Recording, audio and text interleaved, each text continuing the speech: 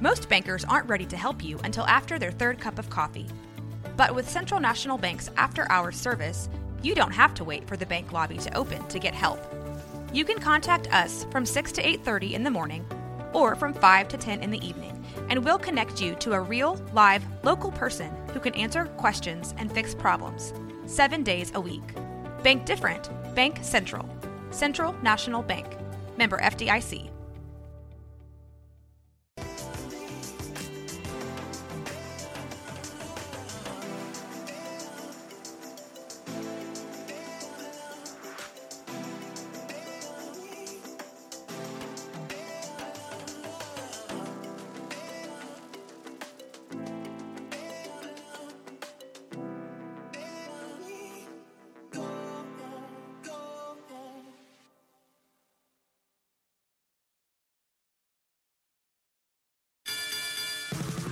Travis has been dialed in on third down tonight. Here's a slant on first down. Gets made by Coleman. Deion Coleman, his first touchdown as your Seminole.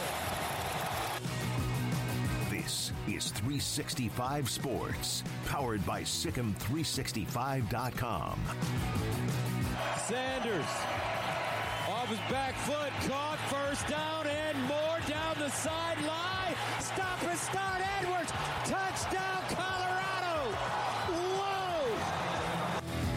365 Sports is presented by IdealMRI.com. High-quality MRIs for $497 or less. IdealMRI.com. Your health is important, so is your budget. Speaking of dirty, Joe Dirt. Joey Hobart. You can hear him all the way in San Marcos. 26-yard touchdown and a big smile for the first-year head coach at Texas State. 365 Sports is also brought to you by Texas Farm Bureau Insurance, protecting Texans since 1952. Beasley. Scott! Touchdown is in! The point is good! Wyoming wins it! Have you subscribed to our YouTube channel? Search 365 Sports on YouTube. Brought to you by TFNB, your bank for life. High huge. In it running back there, going deep. Jaquan Jackson! Got him! Touchdown, Tulane! A 47-yard bomb from Michael Pratt. And this offense is clicking. 365 Sports is turbocharged by Unite Private Networks. Find out more at uniteprivatenetworks.com. Ewers with the snap, first down, fires over the middle, Sanders. JT the catch to the 20, saved it up to this one. JT Sanders, his first big hit of 2023. Now here's David Smoke and Craig Smoke. All right, here we go on 365 Sports on this Tuesday afternoon. We're going to hear today from Bill Hancock, the executive director of the College Football Playoff and the committee, and then also Utah football coach Kyle Whittingham. In an interview I had from earlier today, we will have that at around just after 5 o'clock. One note, Wednesday, tomorrow, Rick Hart, who's the AD at SMU, will join us. He will be a part of the show here on 365 Sports. We'll get to much more, and I have information on how we will, at least for the next couple of 3 or 4, maybe 8 or 10 weeks, decide the chat room TexasBeefHouse.com winner. We'll have a link for you to be a part of, and we'll put it in the chat momentarily. But one of the teams that's thought about as a possible national championship contender, Duke took down Clemson last night, and Clemson's offense was a mess. And Duke's quarterback was really good, and the Blue Devils with a huge win, and we'll get to the top 25 based on that in just a moment.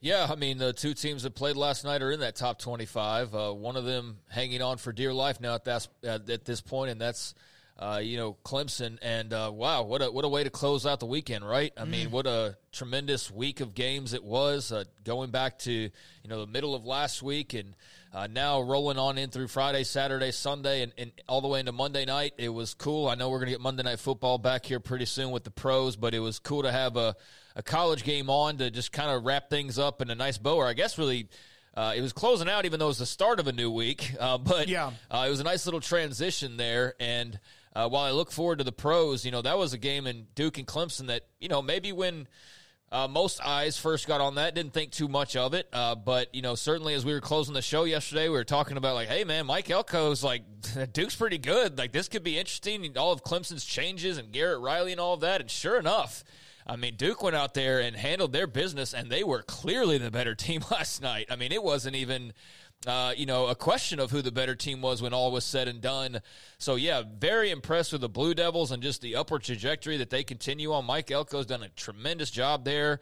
Riley Leonard played a great game, particularly the highlight of him on the really impressive run that was just a big exclamation point during that game and a big, like, whoa, what's going on here kind of moment. But, yeah, he was good, and Duke just was solid. And Clemson, meanwhile, I mean, what are you thinking today? What are you thinking? The big new offensive change with Garrett Riley and working with Cade Klubnik. And, it's interesting. I do the Earl Campbell Award numbers, and that has to do with guys who are from Texas, so Cade Klubnik qualifies for that. But also, if you play in Texas, so Klubnik qualifies because he's from Texas. So I had the list ready to go of all of the games from the weekend that I'd gone through, and all I was waiting on was really to see what Cade Klubnik did, because I wasn't going to release a list and, then he has like 500 yards passing and then we need to put him back on there. So I was waiting. Shoot, I sent that list off like early fourth quarter. I was like, it's done. I don't need to see anymore. Like, he's not going to be on the list this week. Just ugly offense for Clemson. Ugly, I guess just kind of feel around the momentum or lack thereof of the program. And, yeah, a lot of questions now for the Tigers, and some of them are carried over, but are magnified based on last night. That was a great win for the Blue Devils, though, and the ACC, I think Florida State's licking their chops a little bit more after last night. Yeah. I think, though, others are raising their eyebrows a little bit about Duke being on their schedule if they weren't already, and Clemson's looking in the mirror going, wow, what do we do, and how does this change, and how do we get this back on track? By the way, Craig will have Off the Radar at 4:45, and he will have the numbers of that Florida State game with LSU among some other college football notes, and I think we were pretty much right on with what we expected as the high number when it comes to LSU and Florida State. That a little bit later on in the show today. So Clemson goes down. Duke is in the top 25. Here is the Associated Press top 25 poll. And by the way, I noticed in the coaches poll, different poll, that Clemson is still ranked ahead of Duke. Yeah. Here is the top 5 left to right. Georgia, Michigan, Bama and Florida State, Ohio State, USC. Not much here to debate. Notre Dame and Texas, that could be flipped between 10 and 11. I saw where Jenkins 313 said, why not put Texas in the top 10? You'd have a showdown with Alabama. Either way, it's going to be a monstrous game to watch. Then you have Utah, who Baylor hosts this week, Oregon, back-to-back Pac-12 teams, and then you keep going with Kansas State as well. Yeah, I mean, let's just kind of take a look at that top 5. I don't think anything too crazy there. I mean, Bama gets a slight bump. Obviously, with Ohio State just not being all, super impressive in their win over Indiana. So, the Buckeyes fall a couple spots, but that does move Bama up. And Jalen Milroe was really good for them. I can't wait. Did you guys know that Texas and Alabama are playing this weekend? I don't know if you, about that. Yeah, I don't know if you watched any TV, you watched that game last night or any ESPN the last couple of days, you are well aware that Alabama and Texas are playing. But that's cool. Promote the heck out of it. You should. I can't wait for it. It's going to be great. No doubt about it. But Florida State, deserved to jump up the handful of spots that they jumped up. So, yeah, they're absolutely deserving of being there in the top 4. And, depending on what happens with Bama and Texas, they could find themselves in the top 3. But, yeah, nothing too crazy as far as I think, the top 10 goes, other than some teams just jumping up a couple spots. LSU obviously had to fall down, and they fell down a good number. I think it was 9 spots for them all told, so that made room for some others to get a little bit of a bump. But, yeah, I don't think it's on the surface anything too crazy jumping out from, the top 15 or so. Well, A&M is in the poll from Texas. Obviously, I mentioned Kansas State at 15. Oklahoma is at 18, and this is the writers, the AP poll. And then Clemson, just on the edge, is like, okay, we know they were beaten as a heavy underdog or heavy favorite we're going to drop. And they were 9, so being in the top 25 does not surprise me. That would have been a massive drop, and that does happen. But Duke now, there they are with the win. Colorado and Deion Sanders and the Buffaloes in at number 22. Yeah, I mean, mentioned Ohio State dropping a couple spots, but LSU dropped, 9 or so. But then, Clemson was the one that really made room for everybody to also jump up another spot because they fell, I think it was nearly 20 spots from. They went from 9 to 25. Yeah, that's so, 16. That's a big drop. That's pretty hefty drop. So I can understand them just kind of teetering there and hanging on because you still think, well, that wasn't a good look. But top 25, I think you can say, we'll give them another week to see what they do. But Texas got a big opportunity this weekend. K-State right there at 15. I think they're in a good spot. Oklahoma deserved to jump up a little bit. Not just, I think just by product of LSU and, Clemson, they were going to do that anyways. But I think if you had bumped them up just based on eye test, I think that would have been fine because I think Oklahoma looked really good. And I think that they're in a really nice spot where they can definitely make some moves here over the weekend. But Duke, so deserving of being in there. I mean, if it would have been a travesty had they not been in the top 25 after last night. Same thing with Colorado and what they were able to accomplish on Saturday.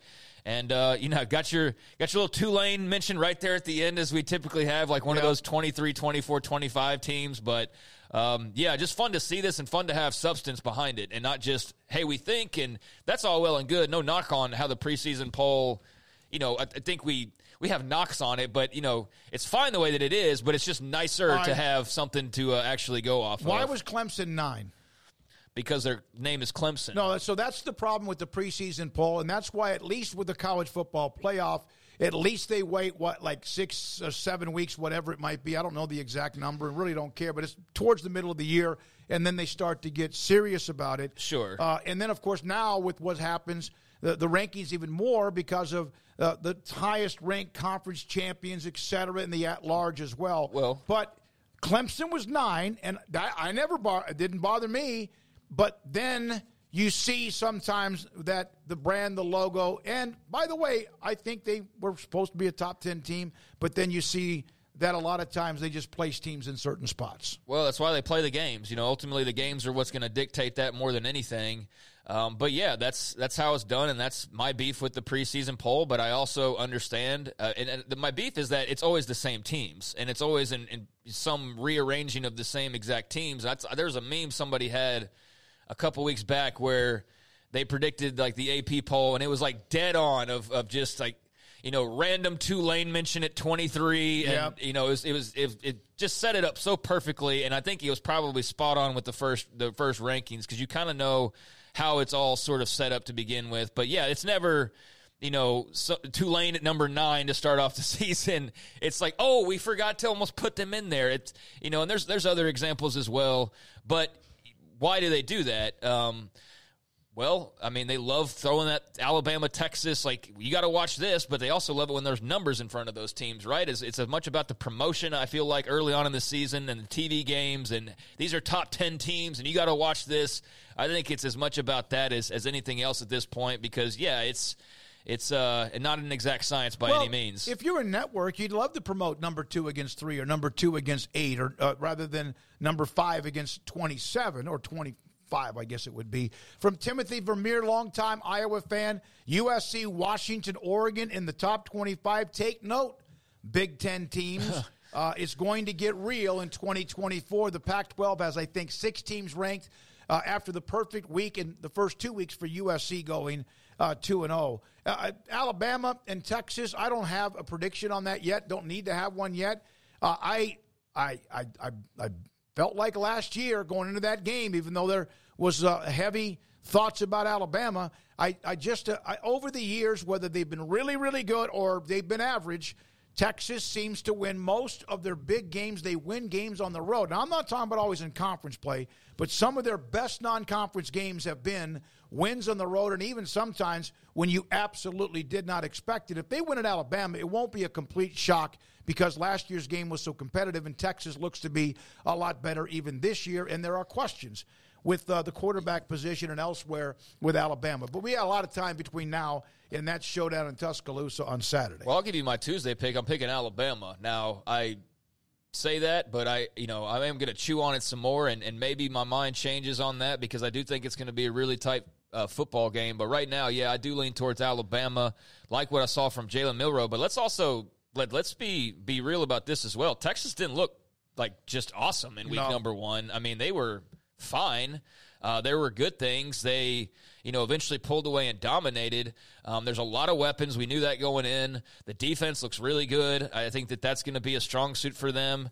But by no means were they just like, oh man, put them in the top 3. They've got to go out and prove it, just like Alabama does. Alabama looked good. As I mentioned, Milroe played really well. But yeah, I think there's a lot left, on the bone for Texas to show. That was just a fine game to start the season, but the real deal is this Saturday for both teams, and it's going to be awesome to watch. But yeah, right now I do lean Alabama, but I think it's like LSU, Florida State when you're trying to maybe pick it for a lot of people. You're like, man, this is sort of a toss-up. That's kind of how I feel about the Tide and Longhorns right now. All right, and again, some saying that Alabama is going to embarrass Texas. Some say no. And I love it. Go at it. Have fun with it. The whole point of this. And that's the whole point of it because we do have college football. Now, a couple of other notes. If they do embarrass Texas, then that would be something, and vice versa. If Texas rolls into Tuscaloosa and embarrasses them, that'll be something else too. I'm hoping for a great game, but no matter what the outcome is, there is going to be a lot to unpack from that, no doubt. All right. Also this. From Matt Brown, who's been on with us from Extra Points, is a heck of an analyst for college football and more than just games or whatever. So after the Clemson-Duke game, here's his tweet last night. I cannot wait for the ACC to enter this big, fancy new merit revenue sharing model that teams like Clemson fought so hard for, and teams like Duke and Wake Forest start earning more of the money. This would be the funniest time for Clemson to start going 8-4. I saw the term Clemsoning last night, and I feel like I haven't seen that in about 5 or 6 years. But do y'all recall when that was the regular thing and Clemsoning was Clemsoning and that was a real deal? And I saw that brought back up last night. It was like, oh, my gosh, I almost forgot that even existed because they'd had so much success. But, yeah, it's a brand-new world for the ACC as far as the revenue sharing goes. And as they point out, there's going to be, some of that going on. But, hey, Duke got the big win, and I guess Clemson gets some of their money. Yep. If it plays out the way that it does, Wake Forest will give, Clemson some of their money if they have a big season. But, no, Clemson, to the point of just them in general, it's a very strange time, man. I mean, it's a strange time. You worry about Dabo losing his grip. You worry about the whole NIL saga that you've been through as far as his feelings on that. And then you watch a game like last night, and you're like, wow, they're not really more talented than Duke. What's going on here? Whereas you watch them in previous years, and it's like their receivers are clearly the best on the field. Their quarterback is great. And, it's Cade Klubnik, it's taken him a little while to kind of – How about Garrett Riley? I mean, all across the board, yeah. I mean, Cade Klubnik hasn't been, overly impressive really at all. So far we've seen him. You see some of the tools and why, he was valued the way that he was. But, I mean, obviously part of the problem is the offense that he's playing in. And you make this big hire in Garrett Riley, who had such an awesome year with Sonny Dykes and the Frogs. I think the one thing is, if you wanted to say, well, yeah, it was with Sonny Dykes, though, you got to take that. And it's like being a offensive coordinator with Lincoln Riley. Yeah, you're probably pretty good, but how much of that was also Lincoln Riley? Now, I think Garrett Riley is still a good offensive mind, but some of TCU's magic was that. It was magic. It was just a combination of things. I think it was the playing probably off of each other somewhat. So now to have this big opportunity and go, off to Clemson with big expectations, a big-time quarterback, and to go lay an egg in the way that they did. And let's face it, they had opportunities. I mean, they just made some really bad mistakes, bad turnovers in the red zone, and just really uncharacteristic for a championship kind of level team, and that cost them. And Duke was the better team when all was said and done. But yeah, I think there's a lot of wringing of the hands over Dabo in particular. But yeah, obviously, if things don't get better quickly under Garrett Riley or Cade Klubnik, then there's going to be a lot of hand wringing compared to just this last 24 hours. Wet blanket Riley didn't fumble. No. I did see the quote, and this is kind of one of those things that Dabo, when he gets criticized, a couple of different things. One, he really refuses to be a part of the transfer portal. I don't know exactly. Does it mean that there's not NIL? I think he's one of those, you got to watch how things go. with how he accepts and also integrates the new college football, where you've seen what Colorado and Deion have done, or what G.J. Kinney even at Texas State have done, and other schools. And look at Coleman, the wide receiver at Florida State that was at Michigan State. But Dabo's kind of dug his heels in. He doesn't want to really change or give into the newness, and that's his prerogative. But they weren't great last year. They were good, but there is an expectation when you set the standard, and he gave them a standard that Clemson fans had never seen before since Danny Ford won a title back, I think, what was it, like in 1980 or 81. So there's a little bit of that. Is he under the heat? No. But, yeah, there's a little bit of that. You really need to open up your eyes to the newness. After the game, speaking of Garrett Riley, he said it's Clemson's offense. He wouldn't say that it was Garrett Riley and his offense, that it's Clemson's offense. So there's a lot of that territorial, not high school football coach mentality, but very close to that with him. Yeah, there's some of that, and you're absolutely right. Like I mentioned, the turnovers in the red zone, those were the killers. I mean, those were the absolute daggers for them, and we are talking a lot different about Dabo probably, but certainly about Garrett Riley, K. Klubnik, just in general, any I guess concerns coming out of that game are just magnified, amplified by the result and the way that it unfolded. It was an ugly performance for Clemson, and I mean, here's the thing: they've not won less than 10 games in like well over a decade now at this point. So yeah, there's lukewarm seat doesn't even exist in my mind, but they'll get it right. I mean, they're still a good team. They're just not dominant. They had a stretch where they were on Alabama's level, and really since NIL opened up, I mean, they're still on that level. They're still winning 11, 10 games every single year, but it is a difference that wasn't there before. It is, and it's one that they clearly have, or their head coach clearly has a different position on than some others, or at least is more vocal about his position than some others. And when you're not winning at the clip that you were, and you are outspoken about the way that you're doing things as compared to other people, you just naturally can expect that your fan base or outsiders are going to say, oh, see, they're losing. He refuses to embrace the transfer portal. And that's just, that comes with the territory. But go out there and win, and then you can show that shiny trophy and be like, you take your transfer portal and shove it. But it is something that you have to keep an eye on if you're a Clemson fan or observer for sure. So we brought this up yesterday, that Shedeur Sanders in the 500-plus yards passing, he will earn a lot of different awards this week, no question. Deion was on the Pat McAfee show. And here's a quote when Deion brought up Shedeur Sanders and Kendall Briles. We heard this a little bit in the postgame after Saturday's win. He was on the Pat McAfee show yesterday, and he doubled down on the rift between Kendall Briles and also explaining that Shedeur was overlooked during a visit at Florida State. Now, somebody else came back and said he may have been Florida Atlantic when he was there. At Florida Atlantic, I believe, was that with Kiffin? Was it Kiffin who was the head coach? And so here's the thing. I understand, and Deion and what he's done is knock a lot of people's socks off. He kept saying it, and what they did against TCU.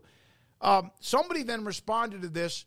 When you go to camps, there are hundreds of kids at these camps. Garrett, you've covered some of them. Yes. Most coaches kind of know where some of the alphas are, at least know when to make sure they talk to them. So I don't know if this is, just kind of digging in a little bit deeper, but somebody had asked me if this was when he was at Baylor. Shedeur Sanders was 14 years old. Not that he can't go to a camp, when Kendall Briles had his last year in 2016 at Baylor. So this was at one of the schools, perhaps Florida State is what Deion is saying, but he's making sure that story is out there between Shedeur Sanders, his son, and also Kendall Briles. Yeah, and he didn't really clarify on Pat McAfee originally, so I guess he did at some point clarify that it was Florida State because, he left it vague enough to where people were wondering where that could possibly be, and Kendall's been around. I mean, he's been at Arkansas, he's been at Florida Atlantic, he's been at Florida State, he's been at Baylor, since Baylor, I should say. He's been at Florida State, Florida Atlantic, Arkansas, and is that it? And then now... now TCU. And now TCU. So, he's been three other places besides TCU. Obviously, it wouldn't have been TCU. So that does narrow it down. And Florida State lines up with the timeline. And I guess based on that, it has been confirmed that it was Florida State. But, I initially raised my eyes to that. And then I started thinking about it. It's like, even though, you know how you get old and you think everything's like 2 years ago? It's like, no, Kendall hasn't been here for like a long time. I mean, it's been nearly a decade, right? It's been almost a decade at this point. So, it wouldn't have lined up there. But, I hesitate to just every time Deion has like a chip on his shoulder to be like, yeah, but I can see where that'd be motivation. Does it really need to be thrown out there? I don't know. I don't really have strong thoughts on this. I can see where it's kind of silly to always feel like that has to be that chip, but I also know people that's how they thrive and that's how they operate and that's how they're successful. So it's clearly working for them right now. It's worked for Shedeur Sanders. He wanted to play Kendall Briles, and they went out and they beat Kendall Briles. So, whenever and however it happened, whether it was as disrespectful as Deion made it out to be or not, it served as motivation years down the line, which is kind of a cool, story in of itself. But long way to go, too. Long way to go, and we'll see what happens the rest of the way. But it was mightily impressive, and they deserve to talk a little noise. And, in Deion's case, as a father, that sounds like something he's held on to as well, so it meant something to him, and that's obviously why he brought it up. Well, there's no question he did, and he has, and he's taken advantage of all the attention right now as long as he can, and it might go a lot longer than most of us think. Nebraska this week, eventually they have around the corner, Oregon and also USC. Somebody mentioned about Prime.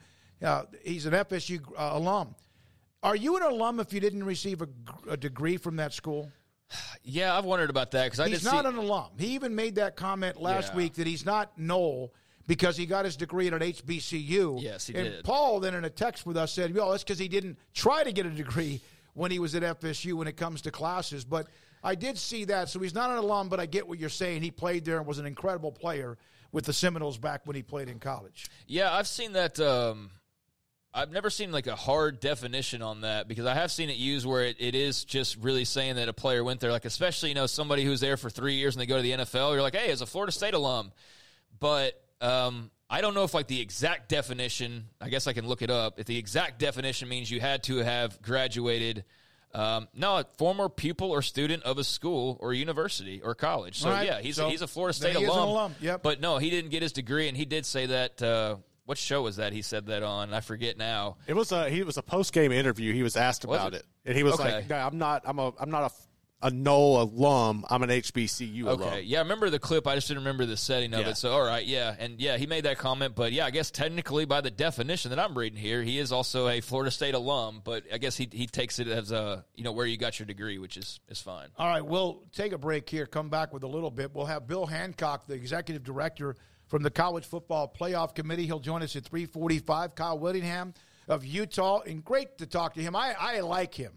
I like his style. I like the way he conducts himself. He's got a team, and I even asked him about the ball of razor blades, and he had not heard that before, so we got kind of a chuckle out of that. His dad was a football player and then a coach, so I enjoyed the conversation. Hopefully you will also sometime a little bit after 5 o'clock. Coming up, former Washington AD Jennifer Cohen, now at USC, replaced on the College Football Committee. We'll tell you about that and more from you in the chat. Keep it going. This is 365 Sports. Stonewood Dental, Robinson, Texas. Back when I had the back right lower, next to the back right, the lower molar taken out, put a crown in it. Took a few weeks of that to get that done. Dr.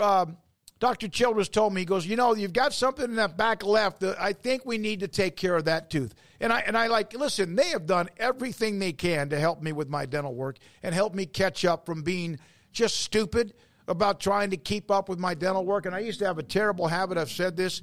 I used to have lozenges in my mouth all of the time. That's only full of absolutely 100% probably sugar. I used to do that to kind of soothe my throat while doing broadcast and spitting them out during the break or before coming back on the air. It was a horrible habit. And I'm paying for that because some of the teeth that I have been beaten up and ruined because of it. And that one in the back left is one that I'm going to have to take care of. Cannot wait. Have an appointment set up, and I will go to see Dr. Childress. He'll take care of that like he's done many other things with my dental work. Stonewood Dental in Robinson, Texas. Dr. Steve Childress is the guy that helped me understand. Either do it now, even though you may have waited and it's almost too late, or you have no idea the repercussions of what's going to happen with you and your dental work. If you're that person, scared to go to the dentist because you have not taken care of it and you're in the Waco area, Stonewood Dental, Dr. Steve Childress in Robinson, Texas. Allen Samuels, Dodge Chrysler Jeep Ram Fiat, General Manager, CEO Ted Teague sending me their Labor Day weekend deals that are good through Tuesday, September the 5th, including $12,466 off MSRP on a brand new 2023 Ram 1500 Limited Crew Cab 4x4. The Labor Day weekend is here at Allen Samuels, Dodge Chrysler Jeep Ram Fiat. Save $12,000 off MSRP on a brand new 2023 Ram 1500 Lone Star Crew Cab 4x4 for the Labor Day weekend, all the way through Tuesday, September the 5th. $12,515 off MSRP on a brand new 2023 Ram 1500 Laramie 4x4. $11,500 off MSRP on a brand new 2023 Ram 1500 Lone Star 4x4 for the Labor Day weekend. Save up to $6,000 off MSRP on the brand new 2023 Dodge Charger GT. Save up to $6,000 off as well on MSRP on the brand new 2023 Dodge Challenger GT. Save $7,500 off MSRP on the brand new 2023 Dodge Charger R/T for the Labor Day weekend. Again, all of these incentives, discounts, and more available at Allen Samuels Dodge Chrysler Jeep Ram Fiat, the Labor Day sales weekend through Tuesday, September 5th. Looking to connect with Baylor alums in your area? Baylor Alumni can help. Looking to host a watch party in your city? Baylor Alumni can get you started. Want to step out in your community and serve with other alums? Baylor Alumni is your connection with the university and each other. Let's get started. Learn how at baylor.edu/alumni. One size fits all. That may be all right for an adjustable belt or cheap sunglasses, but when it comes to your financial needs, no one wants a one-size-fits-all strategy. Ben Erlinson, your Edward Jones financial advisor, knows that his most important goals are yours. That's why he takes the time to understand your needs, knowing you. That's how Edward Jones makes sense of investing. Ben Erlinson, 100 North 6th Street in Waco, 254-759-8533. Edward Jones, member SIPC. Baylor Scott & White Southwest Sports Medicine and Orthopedics, the team physicians for Baylor Athletics, diagnosing and treating all sports-related injuries, including concussions. These specialists also provide orthopedic services for athletes and non-athletes alike, whether it's knee or shoulder pain, a wrist injury, orthopedic spine care, and even an arthritis and total joint clinic. Trust the doctors Baylor Athletics trust. Baylor Scott & White Southwest Sports Medicine and Orthopedics wants to get you back in the game. TFNB, your bank for life, is the official local bank of Baylor Athletics. Find out why more Central Texans are making TFNB their bank for life. Sign up for our Edge checking and savings accounts to earn interest or cash back. With 5 convenient locations and an award-winning mobile app, banking has never been easier. TFNB, your bank for life. Member FDIC. Pioneer Steel and Pipe opened their doors in 1943, and they have never wavered with their focus on great product and customer service, relationships with a handshake, making sure you, the customer, is satisfied. Their new facility is now twice the size, allowing new inventory, higher quantities, and in a much more organized fashion. In addition to the long lengths in tubing, angles, channels, rods, and flat, Pioneer Steel and Pipe now offers several shorter, more convenient lengths of material already cut. Their 2,500 square foot showroom has over 1,000 new products in stock, new welding supplies, hardware, quickcrete, and do-it-yourself components for any project, whether you are a professional contractor or weekend warrior. The new facility is designed to make your loading experience faster and more efficient with easy drive lanes around the building and much more room to get your trailer loaded. Our location may have changed, but our values haven't, and our relationship with customers goes much farther than just business. Pioneer Steel and Pipe on Loop 340 and Highway 6 and just east of I-35 in Waco. Parenting is full of surprises. You never know what to expect. So after our son was born, I called my Texas Farm Bureau insurance agent to set up a life insurance policy in case something happened to me. Sawyer is now 2. And we'll soon have a sister. There's no one else I would trust with protecting my family. Stop by and see our agents at one of our 3 McLennan County locations. Coverage and discounts are subject to qualifications and policy terms and may vary by situation. This is 365 Sports. The 3 o'clock hour is sponsored by Waco Custom Marketplace. Meats, sweets, Texas treats, and a cut above the rest. 425 Lake Air Drive, Waco. 365 Sports, David Smoke, Craig Smoke. Paul Catalina out today, and some of you are asking about it. I think he must have put something up on social media. His dog, Woodrow, who is like our team mascot, was always around us when we started broadcasting the show when we were at his second floor upstairs at his house back in April of 2020. He had to be put down, and he's out for a couple of different days, and yesterday, and then also was out and will be out again today. Since he put it up there, and I saw some of you mentioning what he said in the chat room, then I was going to put it out there and letting him have an opportunity to say that too. Yeah, so back when COVID first started, like a day after Rudy Gobert tested positive, the station we were at took the opportunity to go ahead and make changes, and we bounced back. I was already working for Sikkim, and like an hour after the I guess firings, Sikkim call, and like this is the start. This is like the day after, I think, no, it was a couple days after, because we just got back from the basketball tournament, or a few days after, when the basketball tournament got canceled in Kansas City. But yeah, and so Colt Barber over at Sikkim called me. I was already writing stuff for them, and then a few weeks later, we got equipment and we're doing the show in Paul's upper floor that was like a basement style, or no, it was not, like an attic almost, an attic that was converted, and Woodrow was in there every day, and he's laid by my feet quite often. He was a very sweet dog, and Paul had him for a very long time, and I know it meant a great deal to him, and so big bummer for sure, and would have liked to have had him around here more, but I don't know, he's a big old goof, and I don't know if he would have been controllable or not, but he was a sweetheart, and he's going to be deeply missed. He rarely ever said a word, right? You hardly ever heard anything from Woodrow. He's laying on that little upstairs walkway, like the stairs on the way up to the second floor. But God bless Woodrow. He was amazing, and I know Paul's having a tough day, and so there we are with that. Now, Kevin Harlan, who's Mark Harlan, the AD at Utah, will replace now USC AD Jennifer Cohen, who was at Washington on the college football selection committee. And again, we'll have Bill Hancock just around the corner. She stepped down from the role with the group because of obligations with her new job at USC. So Utah AD Mark Harlan will take over as one of those on the committee, and Bill Hancock will discuss that with him when he comes on the show. Mark Harlan, and I believe Mack Rhodes, who will join us at 4:20, spent a lot of time on the phone during that week before August the 4th, the week of August the 4th, the Friday, when 3 new teams joined the Big 12, and I think they got to know each other very well. Be interested to hear from Mac on Mark Harlan and the role now in the college football playoff committee. Yeah, and I was wondering about how that was going to work with the conferences changing, and he's only going to be doing it for this year. So that's why he'll rep the Pac-12, but Gene Taylor already represents the Big 12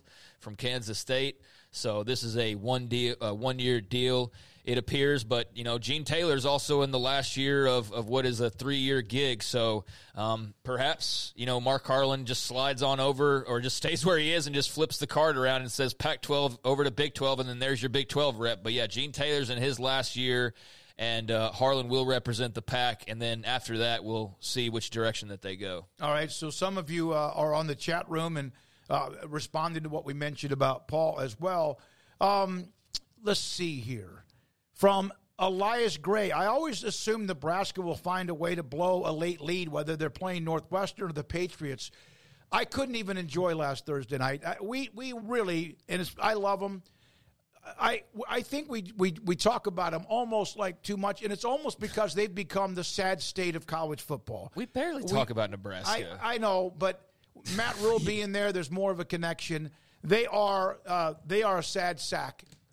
They really are. They really, really are. And I expect them to get thumped by the speed and what Colorado, not just the speed of Colorado and Boulder. Can you imagine the atmosphere in Boulder on Saturday with that game in their home opener with Deion coming off the win against TCU? It'll be nuts. I can, and I can't wait to see it. And it's going to be in everybody's face because there's going to be a lot of attention on that game, particularly after what Colorado did. And if only Nebraska could have won and got a big win over a Big Ten team right out of the gates, go 1-0 in conference and on the season, would have been huge. They had the opportunity to do it. I think you're just super pessimistic because that's your team, so you want to be like overly negative, and I get that. But they've given me No, I understand. Every reason to be pessimistic. I just said I get that, but I also do think you pour it on a little heavy because we don't talk about Nebraska a lot. I think we almost avoid talking about them because of Matt Rule, because we know him and we like him and all that. But, you know, they should have won that football game, point blank, period. But, you know, just one too many mistakes, and I understand for Nebraska fans it was far too much of the same story. I mean, just replace the coach. It's the same outcome as you got with Scott Frost. Or anybody else really for that matter ever since Bo Pelini, right? I mean, you know, maybe not as on-brand yakety sax as that Scott Frost, you know, impersonation was there by Rule and Company, but you got to give it time. I mean, his first game in Waco, they lost to Liberty. Not when Liberty's like Liberty now where they're hiring Jamie Chadwell and Hugh Freeze and all those guys in the time since. Like, this was early Liberty when you couldn't explain it of like, well, they have a lot of resources. No, we weren't talking about that then. It was Liberty. Like, what? And that was at a particularly bad time, and it took him some time, and he inherited a much worse situation, I think, overall, in terms of PR, without a doubt, than he inherited in Nebraska. So I understand the pessimism. I totally get it because it's all this new, and then the first game of the year, it's the same exact thing. Mm-hmm. And that's why Baylor's loss was so devastating because all you heard all season was new. And then same thing we've been seeing now for the last 5 games or so in many ways. But I've got faith. I don't think they're winning the Big Ten anytime soon, but that was definitely one they let get away, and I'm sure that's bothered them immensely in the days since. Yeah, someone said that the 70s are over, no longer stock 100 players for 4 years. You may need to push that timeline up about 25 more years because they were fantastic, including almost winning the national title in 99 after winning 3. But I get it. They have been crap, really, almost since Callahan, even though Pelini was good. But 9+ wins, his fiery temperature, and all that other stuff. So there you go with that. That's also now like 20 years ago. It was, absolutely. So, it feels like, again, another one of those things where you get older and you feel like, oh, that's just a couple years ago. It's like, no, that's 20+ years ago. That's over 20 years ago when Eric Crouch had them in their last national championship game. 2001. Getting beat by some 0-1 Miami team that was apparently pretty good. Maybe the best ever. Yeah, I mean, but that was the last kind of brush with glory, and there does seem to be like this feeling of getting back means like getting back to that point, and that's just I do think that's unrealistic. I think that them being a dominant program where they were close to winning 3, if not 4 national titles in a row there in the mid-'90s, I do think we're far beyond that point, so you do need to adjust your expectations a little bit. But I do still have plenty of faith in Matt Rule despite the first loss. But you go 0-2, that's going to be ugly. So a lot will depend on, what happens this weekend. Well, it is, and the loss Thursday was almost like clockwork. With the ball, 4:50 to go, around midfield, having a nice run, and you just don't protect the football. But that is who they have become, which is how teams like Northwestern or Kansas for many years back when they were horrible, you just find ways to lose the game. You find ways to lose the game. Some of you some of you like Nebraska, and then as your second favorite team, and we appreciate that. Sorry, David, I expect Nebraska to win. Sorry, TCU is pathetic on defense. My daughter could have rushed for 100 yards against the TCU defense. We are now joined by the executive director of the College Football Playoff Committee, Bill Hancock, with us, David Smoke and Craig Smoke on 365 Sports. And, Bill, thank you for your time. Mark Harlan takes over for Jen Cohen. That's a 1-year fix, and then once he moves into the Big 12, that means that will be filled by somebody else? Yep, that's correct. We appreciate your time. Hey, how about that for an easy and quick answer? No, that was I should never ask questions where it could be yes, no, or that's correct. Hey, we're not going to fool around here. No, I yes know. Or no. Well, we appreciate your time. Here's the thing. You had a meeting last week. You guys met last week. There's a lot to get to. What right now is the number one focus of what you're doing, not for this year, but for the future of the College Football Playoff Committee? Well, it would be easy to spend our whole time working on the future. We can't.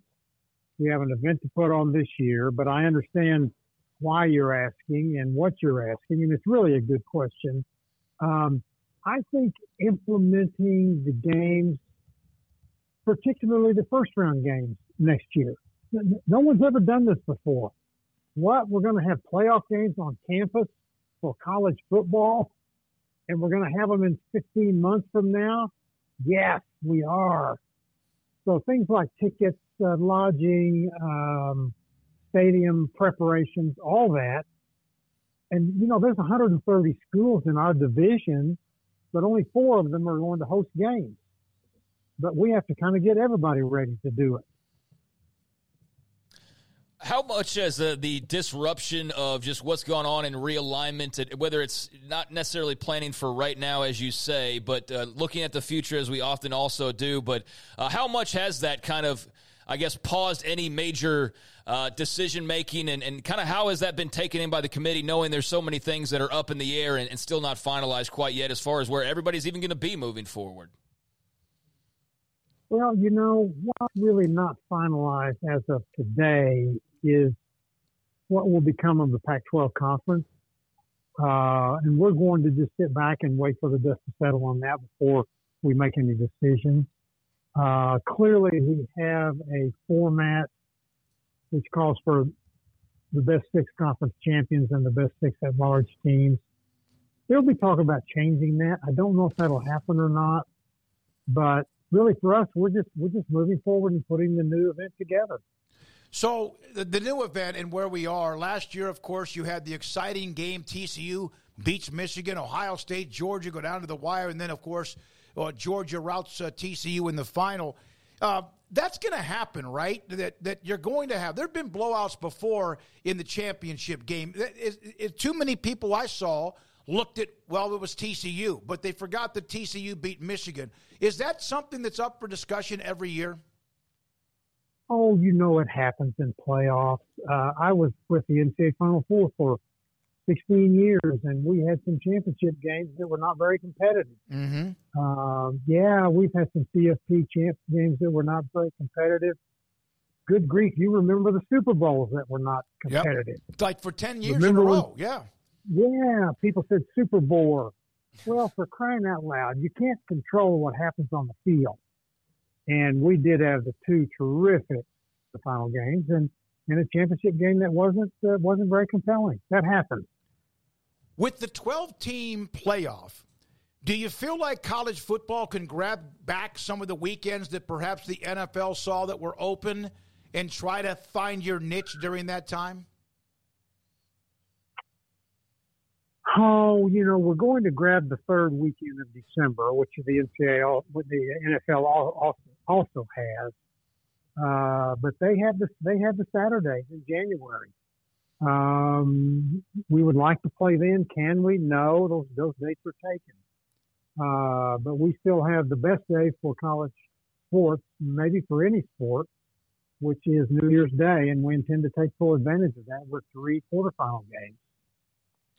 Would you say that the discussion, and I know, Bill, and we're going to get to this here, believe me, but there's a lot of interest because of the expansion and realignment. But would you say the model of the 6-6 that you brought up that could end up being a different number, whatever it might be, is that in any kind of a way like a turf war among conference teams right now? Or presidents? Yeah, go ahead. Yeah, no, I've heard the conversations among the conference commissioners, and it's not. Everybody understands that there will come a time to talk about that, and when the time comes, we will talk about it, but I don't see anybody drawing any lines in the sand. They know what we have is a really good balance between rewarding conference champions and allowing space for at-large teams. It's a really good balance.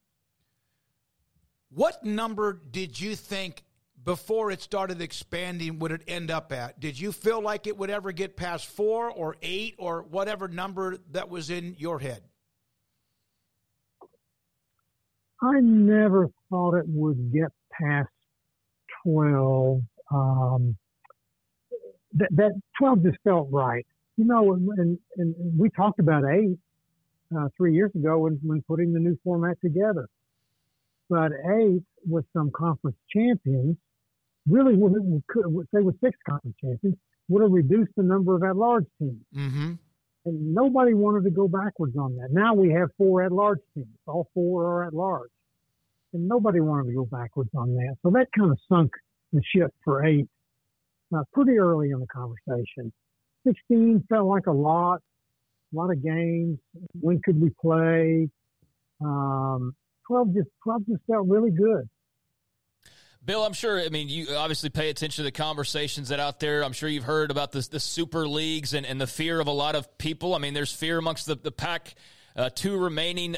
That's obviously its own unique situation. But just what are the places going to look like in the future? You mentioned that wasn't really much thought. How much is it important of the people in the room to have all of college football a part of the mix, to have opportunity? And what do you think when you hear of the Super League and the fears that this is going to eventually boil down to just a couple of conferences and everybody else will, have to be on the outside looking in? Oh, I've heard that, of course. I don't see that happening. I will say this. I'm disappointed with what happened with the Pac-12 schools.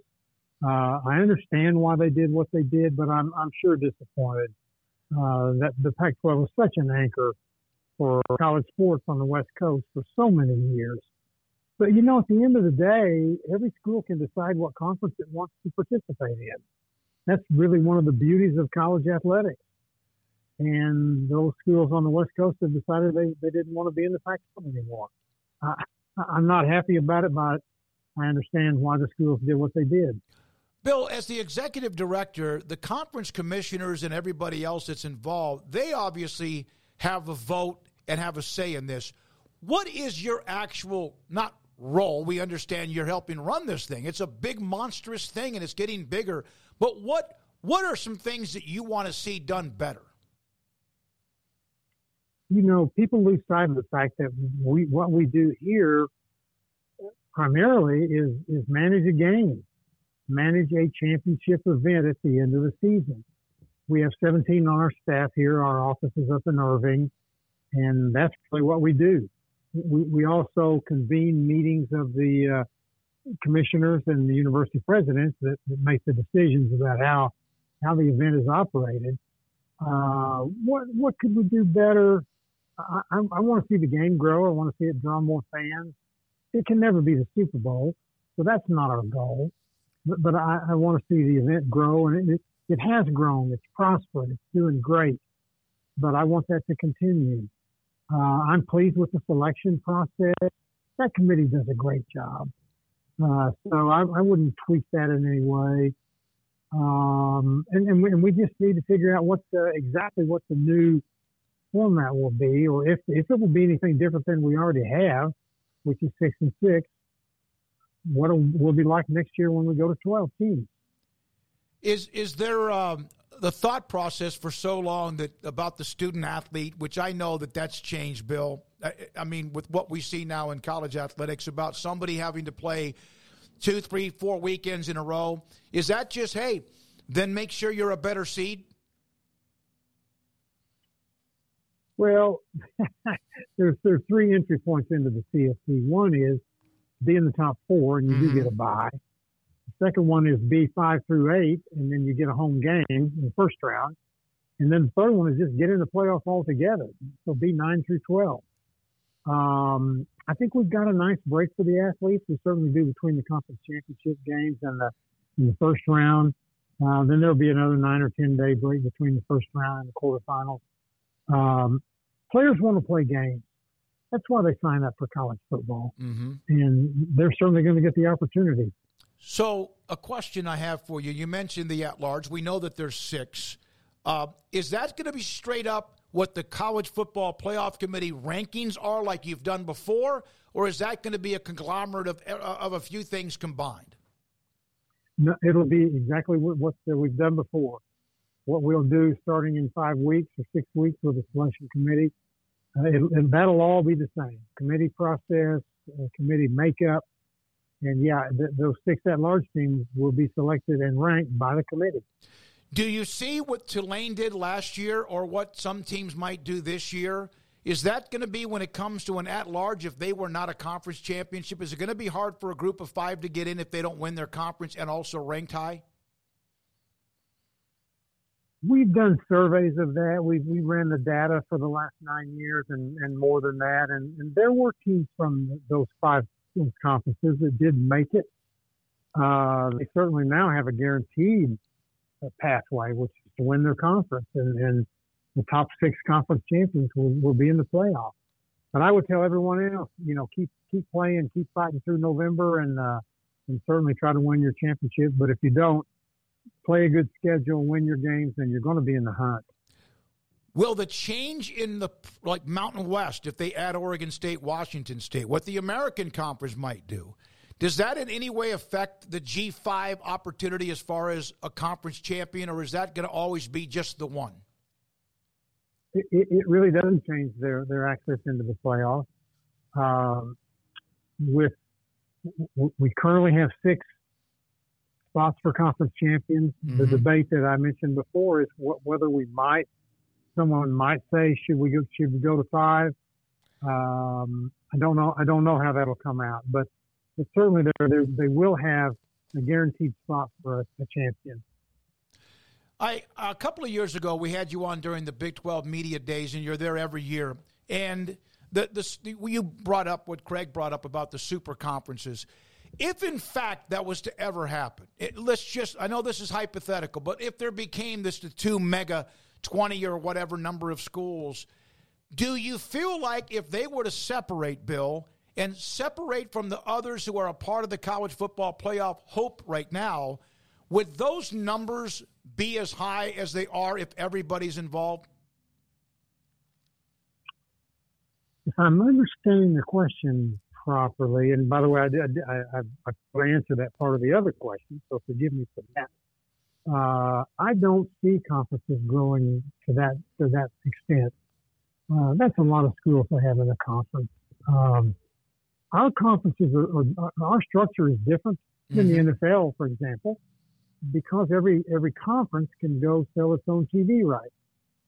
And of course the NFL sells the rights for everybody.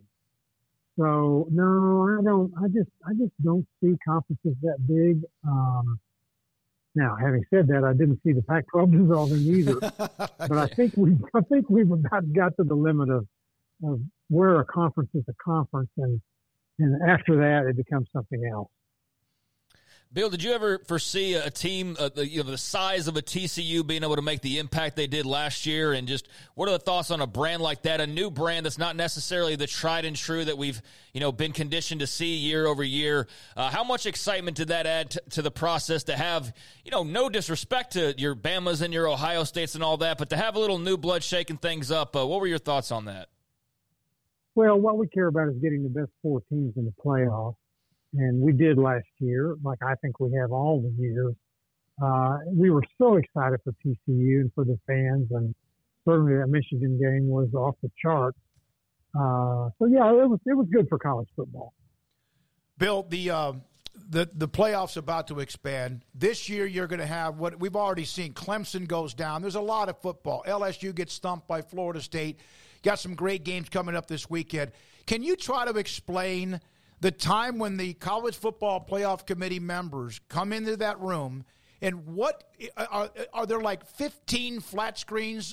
How is that done, and how much actual discussion between games or during the day go on? Oh, good question. Well, first of all, the members are watching games. They watch games this weekend. We issue iPads to them and also connect them with services where they have access to every game in the country. By the way, I was caught up in the feud between Disney and Spectrum last weekend, and I was not very happy about it. Yeah, you weren't the only one. Millions of, including me. Oh, yeah.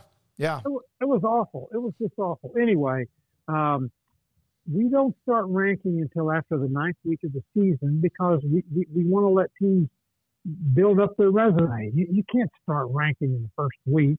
My goodness. I mean, the first week was awesome. I loved it. It was fun. I'm glad to have college football back. But we wait until the 9th week. And the committee members watch games on their own. They don't watch games together. They don't have time to do that, frankly. But they all watch games on their own. And then they come together and they debate. They talk about what they saw. They talk about the data. They talk about the resumes that the teams have built up. And it's fun to watch the resumes change from when we start meeting in the 9th week through the end of the season. As teams add to their resumes by playing better teams, some resumes are diminished because teams lost or maybe they don't play quite as good a schedule over the last month. But that's how it works. The committee never watches games together, but they do have robust debates, that's for sure. Bill, what do you say to those of fans that believe that there's like an agenda, a narrative, even before those people walk in the room, that they're going to bring the schools that are going to bring in the most money? Oh, I think nuts, crazy, can't happen, couldn't even happen if anybody wanted it to happen. Each member has a different perspective on the game. They're all from different parts of the country. They represent different elements. Some are former players, some are former coaches, some are former journalists, some are just people from higher education that follow the game. So they all have different backgrounds. They all learn the game in different ways, but their protocol calls for them to come together and rank the teams. And through the first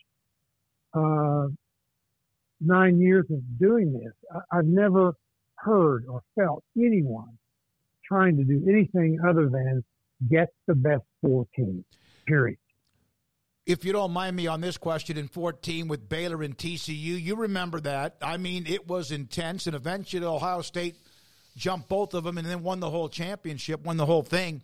Was that among the most intense discussions about who was going to be number 4 compared to most other years? Oh, boy, that was intense.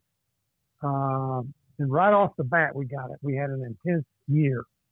We've had other years that were way easier than that, where things kind of fell into place. Was it the most intense? I don't know that I would say that, but it certainly was intense because we had 2 schools that really didn't have great schedules. And we knew the outcome of that game, the Baylor TCU game. We saw what Ohio State did at the end of the season.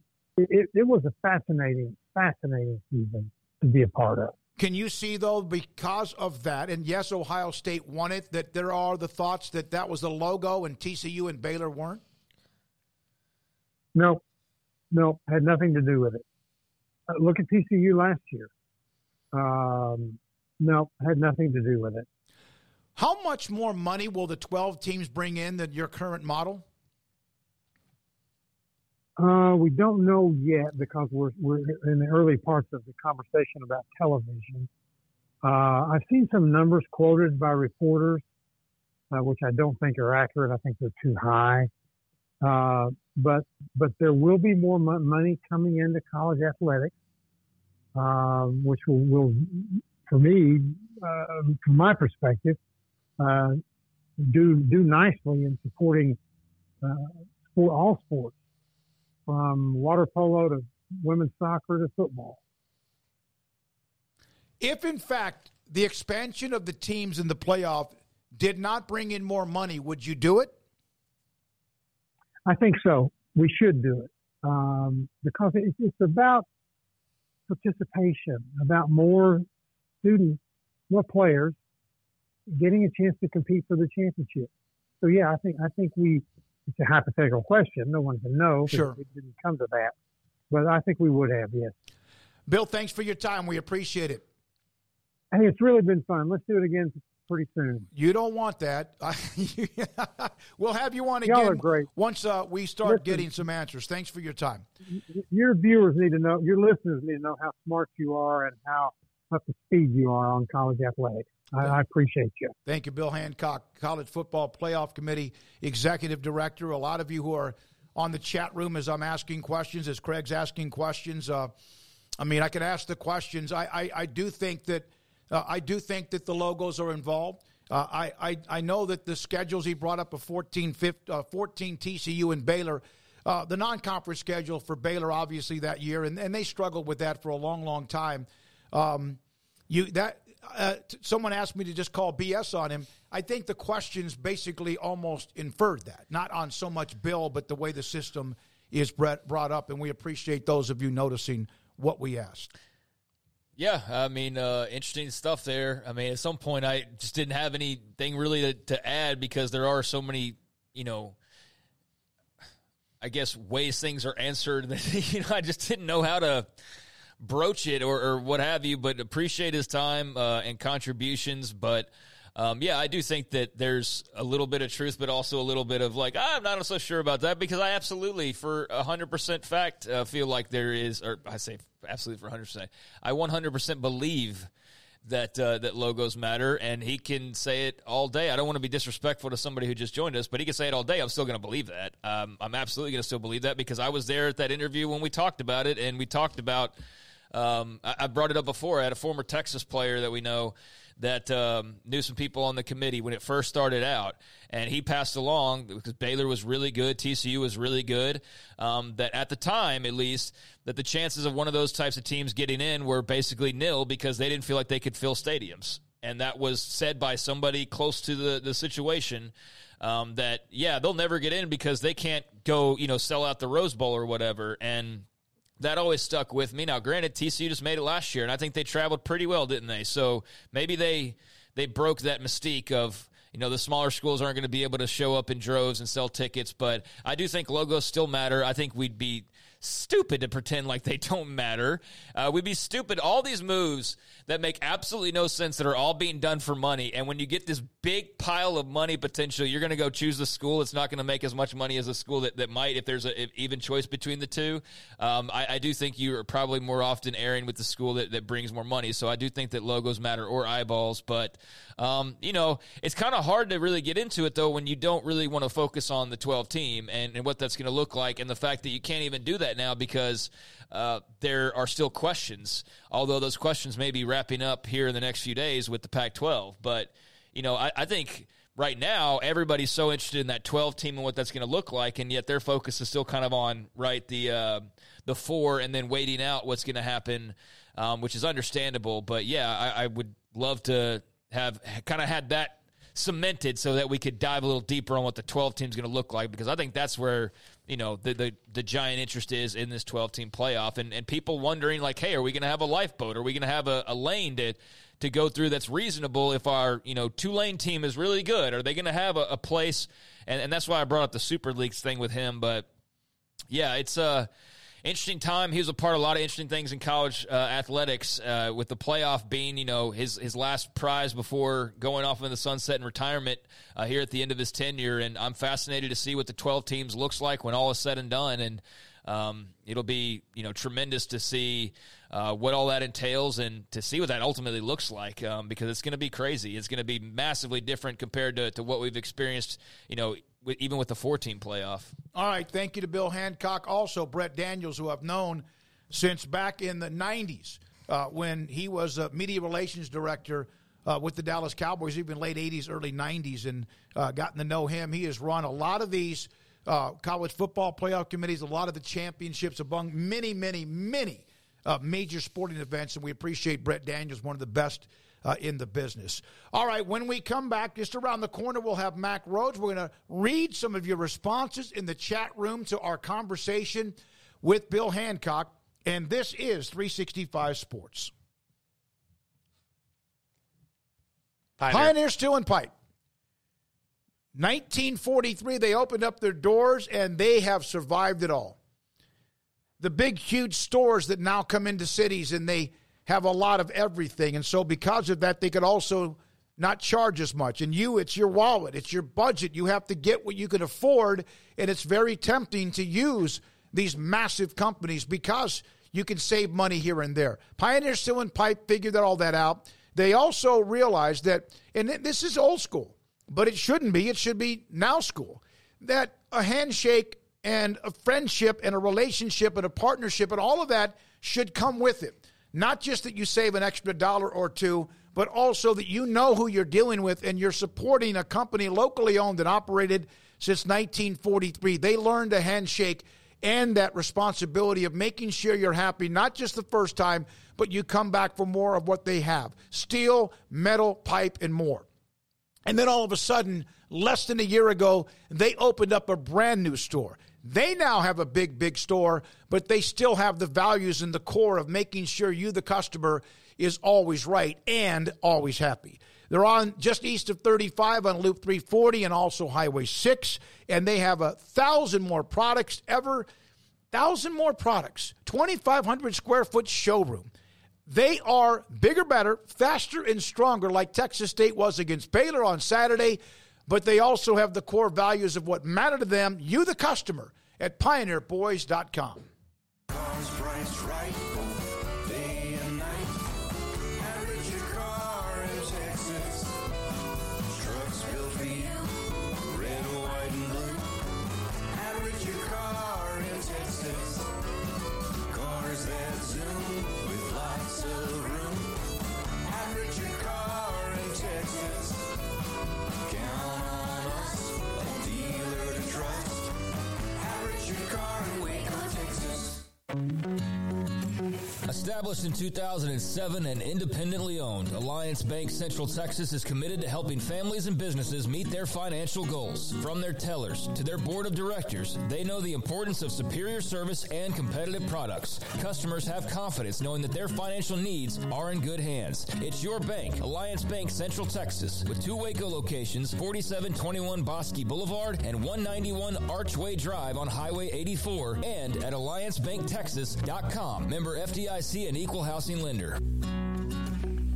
It's another time to speak with Samantha Duvall from TexasBeefHouse.com, handles the marketing, and someone that you will talk to a lot when you do call for the great product of the Texas-raised Wagyu beef. It's college football season, tailgating, it's a big deal. People love to put beef and pork and chicken, etc. on the grill. Let me know what you have. We've got everything. If you've got a morning game, you can get our breakfast sausage or our bacon. You can tailgate with some breakfast tacos. If you've got an afternoon or evening game, we of course got our hamburger patties. They're half-pound patties, 4 patties to a package, and we even have jalapeno and cheese patties. They're amazing. They'll blow your mind. Just that extra flavor, not too spicy. They have a high heat cheese so they don't melt on the grill, and our patties don't shrink up on the grill either. Anytime you order, use our code SICK'EM10 to get 10% off your order of $100 or more. Where is the best beef in Texas? Your house. When you order from Texas Beef House, unleash the flavor of Texas-raised Wagyu from our pasture to your plate. That's Samantha Duvall, TexasBeefHouse.com. Shorty's Pizza Shack at 12th and Bagby is a homegrown, locally owned pizza place that's out of this world. Everything from the dough, the sauce, the sausage topping is made fresh in-house. Not to mention the amazing pizza pillows, the chicken wings are to die for. Try the Sikkim sauce, chili cheese fries or tots, plus great specials on food and drink every single day. Shorty's is also the perfect spot to watch the game with your friends. Shorty's Pizza Shack at 12th and Bagby. Tell them Paul sent you by.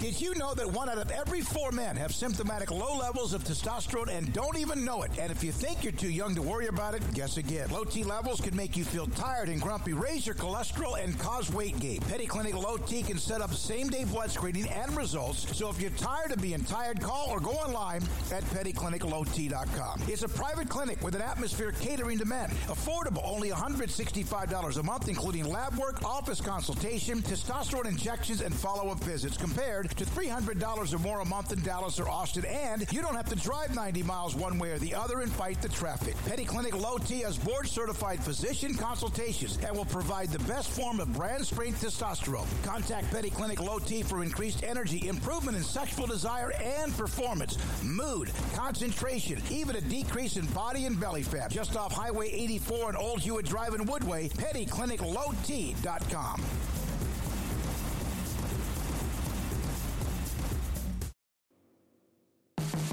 This is 365 Sports, powered by SicEm365.com. The 4 o'clock hour is sponsored by Boozer's Jewelers, the wedding ring store, specializing in custom jewelry and repair, all in-house. Now here's David Smoke and Craig Smoke. Many of you on the chat room during the interview, and we appreciate the feedback on the questions we asked, we're not really sold on a lot of the answers we received today, or at least the responses we received. Camelo, this is kind of not about Bill Hancock. How about take the conference winners and then bring in the BCS-era computers to determine the rest? Even that system was never just completely correct. I mean, there were, again, remember the Oklahoma-Texas, Texas Tech Big 12 title, and I know Texas fans will just never get over that. And had it gone the other way, they had beaten Oklahoma, maybe Oklahoma fans, because the computer showed that. It all just depends on who you're fans of, right? But it's something that I do believe, and we've had Gene Taylor from Kansas State on, who's on the committee. We've had others who are a part of the committee. There's a Jamie Colbert from Iowa State. We've had those who have been on the committee. Jamie Pollard, excuse me. And they've discussed, they can't really talk too much about it, but I do believe that for example, if you go in with if there's an extra at-large team dependent on the Pac-12, if they add an extra at-large team, there is no question in my mind that is an extra team for most likely the SEC or the Big Ten. No doubt in my mind. Now, it's also up to the other conferences to put their big boy pants on and go win more big games like the ACC. I'm talking about not just the conference title holder or the Big 12, but go put your big boy pants on and win some of these games. Damn it, Texas Tech, you lose at Wyoming. All right, night game, Saturday night. Beat Oregon. They aren't favored to do so. Go beat Oregon. Baylor and Utah. Baylor's mentally and physically right now like a mushroom or a marshmallow. And we'll figure out a way. People have upset you before. Beat Utah. I know that's going to be a hell of a Texas, Alabama. For the Big 12's sake, even though Texas is basically attached to the SEC, win that game, at least one game that counts right now when it comes to the Big 12, even though there'll be a lot of they're going to be a part of the SEC. But right now, they're a part of the Big 12. I saw a lot of this over the weekend. Big 12 was 10-4. And, yeah, the losses, West Virginia, nationally ranked Penn State. Baylor, that just, what happened with them? Tech losing Wyoming and TCU losing to Colorado. There were 10 wins. There were 10. The problem is 3 of the teams you're expecting to be a part of the future of the Big 12 as far as knocking on the door, and some of them have TCU and Baylor, they lost. So but I do think if there's an extra at-large team, there is no doubt in my mind that is for the conferences like the Big Ten and the SEC. But you know what? You got to give the SEC credit. They win a bunch of big games over and over and over again.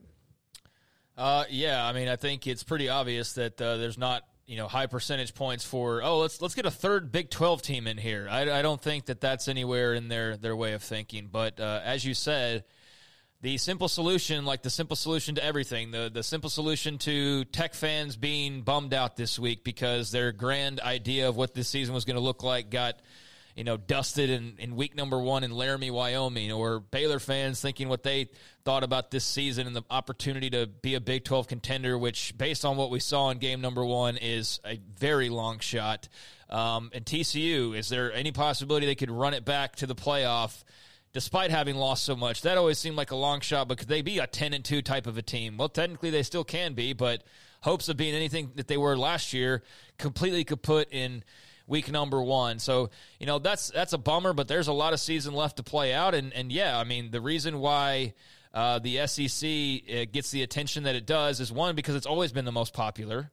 It's always had the most rabid fan base. That's not anything brand new. It's just the amount of marketing behind it is what was brand new. The amount of ESPN attention that was paid to it starting in the early 2000s was brand new, but the SEC was always a strong base. It was always, a large portion of the college football fans out there. But what they did, to their credit, and it's not anything that can be challenged, it's not anything that can be denied, they went out and they won freaking football games. So for TCU, yeah, go win this weekend. You'll feel a lot better. Baylor, go beat Utah. You'll feel great.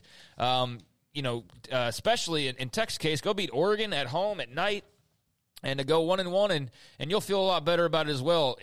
Point being, winning's all that matters. Winning changes everything. Now, is there a way to win where it can get ugly? Yeah, we've seen that also, and that's not necessarily worth the risk. But, you want to feel better. You want to change the status quo of the college football playoff. You want to turn it on its head. You want to prove that this conference or this team or whatever's overrated. Go out and win and go out and beat them eventually, and there's how you prove it. But, until then, every time the national championship rolls around and it's one of Alabama or Georgia or LSU or Florida or whatever, and then occasionally a Clemson jumps in there, well, I mean, the proof's in the pudding, and they win. And that's what, any other league, whether it's the Pac-12 this last run or the ACC moving forward, they want to cement themselves. They've actually, they've had Clemson get in there. They feel good about Florida State. But, yeah, you just got to go and win, and that's something the SEC's done better than anybody for a long time now. By the way, thanks to Houston, Cincinnati, Brigham Young, it wasn't easy. And Sam Houston State is better than you think, I'm telling you. And then also thanks to UCF for taking care of their business.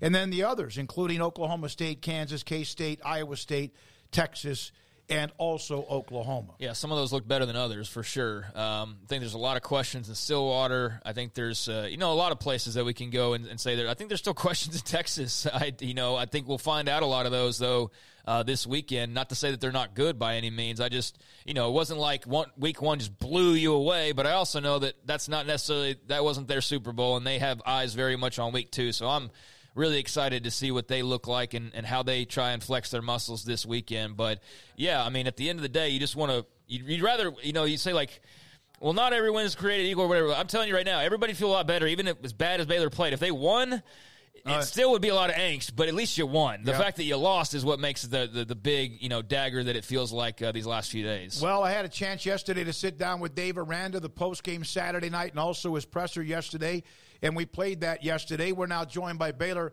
Director of Athletics, Mack Rhoades, on 365 Sports with Craig and David Smoke.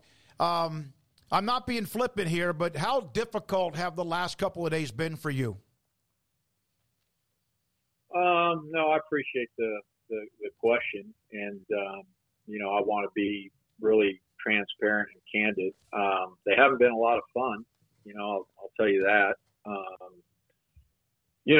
But hasn't been the end of the world either. I think that the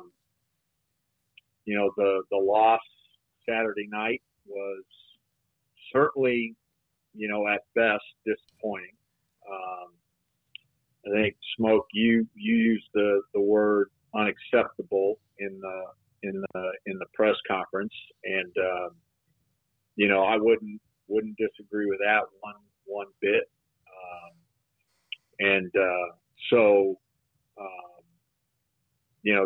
That makes for a very difficult Saturday night, Sunday,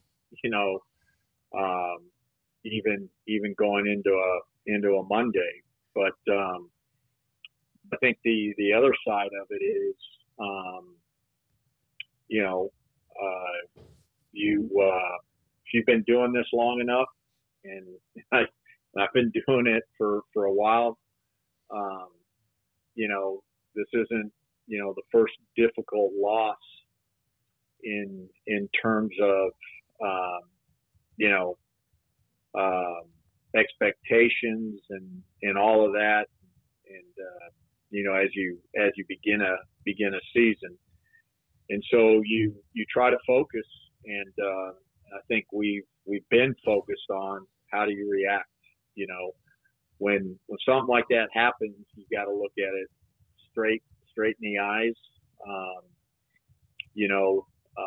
right in the face, and deal with it head on. And so, that's how, I think my energy and Coach Aranda's energy is best utilized is, how do you react, right? You certainly have a chance to process, and I could, I'm okay with saying I was pretty dang angry after the game, and but you're not going to make probably good decisions when you're emotional and when you're angry, and so how do you get through that, and then again make decisions that are constructive, that are positive, and that are supportive moving forward. What's that old saying that you hate losing more than you love winning, and that probably best describes me. And so yeah, not a lot of fun. Didn't like it. Would much rather be in a different place. But this is where we're at, and we've got to find the best pathway forward. And I think Coach Aranda, he's certainly measured with his emotions, but I can tell you, equally disappointed, angry, unacceptable, all of those things. Mac, I know we're not going to diagnose the game by any means, and you have to be measured as well. But maybe what was the most surprising, disappointing thing that you felt in watching that unfold on Saturday night? Yeah, Coach and I spent a little bit of talking, time talking, afterwards, and I think for me, and again, it's not like. I'm a football coach. It's not like I had watched any tape, but I just felt like we didn't execute and like I thought I would, or like I've seen us execute in practice, and then. Just maybe some lack of juice, some lack of energy, and I've been to enough practices this fall camp where what you saw in practice in terms of the competitiveness, how hard we fight, how hard we go in practice. The level of execution, you just, opposite of what we saw Saturday night. So, gotta get it corrected. And, one of the great qualities of Coach Aranda is he's got great instincts. He's got as good as instincts as I've ever been around, and he just needs to trust those. And again, whatever his gut is telling him in terms of tweaking or changing, he'll do that. And so, but that, to answer your question, Craig, that's probably what surprised me most. There are 3 notches on a heating pad usually. There's you turn it on and there's a light, and then it gets orange, and then it gets red. Is there a heating pad on the football program?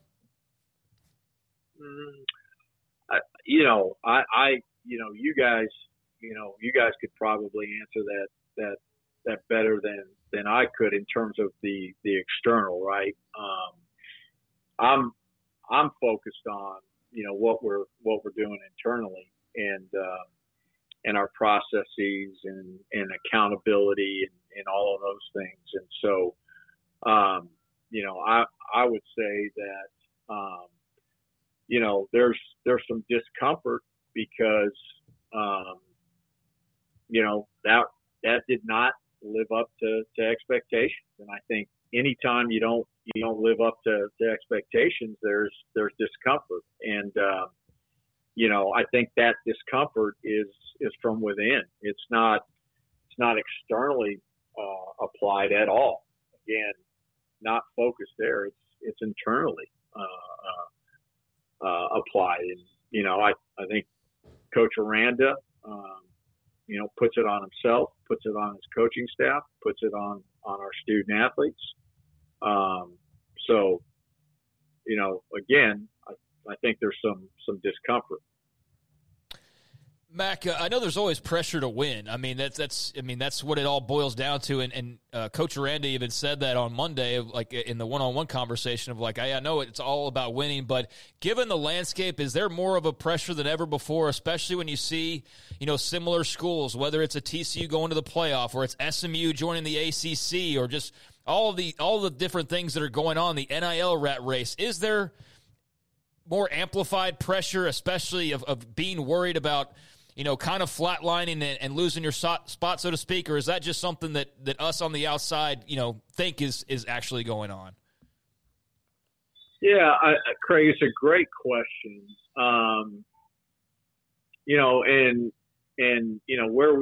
Where we are in terms of college athletics, I do think there's less patience, in terms of winning, and so do I personally feel more pressure? I to be honest with you, I try to stay away from that stuff. I try to just focus on what's going to make us better, what's going to make us great, right? And if that's where you're spending your energy, the rest takes care of it itself.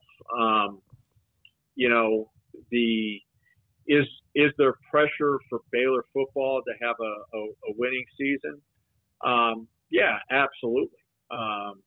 Life's much better if we're having a winning football season. Life's much better for this institution, for the university, for our alums, for donations, for enrollments, for sponsorship, for ticket sales. You can go on and on. And so, do we need to win? Yeah, absolutely. We need to win. And again, Saturday wasn't a great start to this season, but it's one game, and how do we react, right? How do we react? Whether it's Saturday at 11 a.m. or the following weekend versus a Long Island, or the following weekend versus a University of Texas. We still have the opportunity in front of us to have a great season, but it's going to be about how we react, and that certainly began that Saturday right after we walked off the field. Mac, you mentioned donors, et cetera, and there are certain schools that you hear about. It can be almost like very uncomfortable, even if you're winning. Maybe Auburn, maybe at times even Texas, and there's some schools where that involvement is very, it's constant. Did you have any kind of conversations? Did anyone from administration or anyone from the donor base contact you and demand something? Absolutely not. Look, I've got complete confidence in Coach Aranda, and it's my job when it's going well, and it's my job when it's difficult to find the best way that I can support him, his staff, our student athletes, so that we can be successful. But no phone calls from anyone. Again, I think there's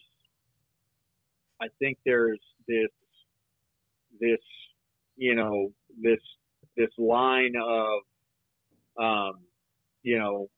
you can way overreact, which isn't good, right? And so you've got a Dutch oven, and you can turn up the heat way too much, and what's in the oven burns, right?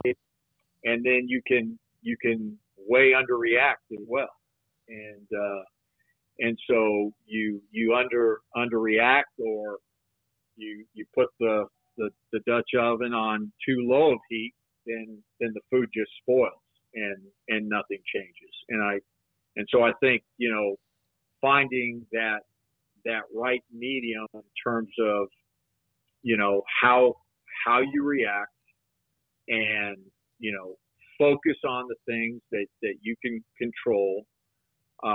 What's priority, what needs to be tweaked, what needs to be changed, right? And go at it and put all your effort there and move forward. And so I think that's what we've done this week. It's one thing because of the frustration or whatever the word used with Texas State, but now there's a program that's lost 5 in a row, and there's a lot of money that you put into football because football pays for basically everything else along with Scott Drew and men's basketball. Is that something you saw happening? Say that again. I'm not sure what. No, I'm not sure. It's one thing. What it's one thing for people to be angry and want to say things right now because it's Texas State and it's a school that Baylor should not lose to, despite all due respect to G.J. Kinney, and I've known him since he's a high school player. But it's also a 5-game winning streak for the program that feeds everything you have in athletics other than men's basketball, and even then. Is that something you actually ever saw happening?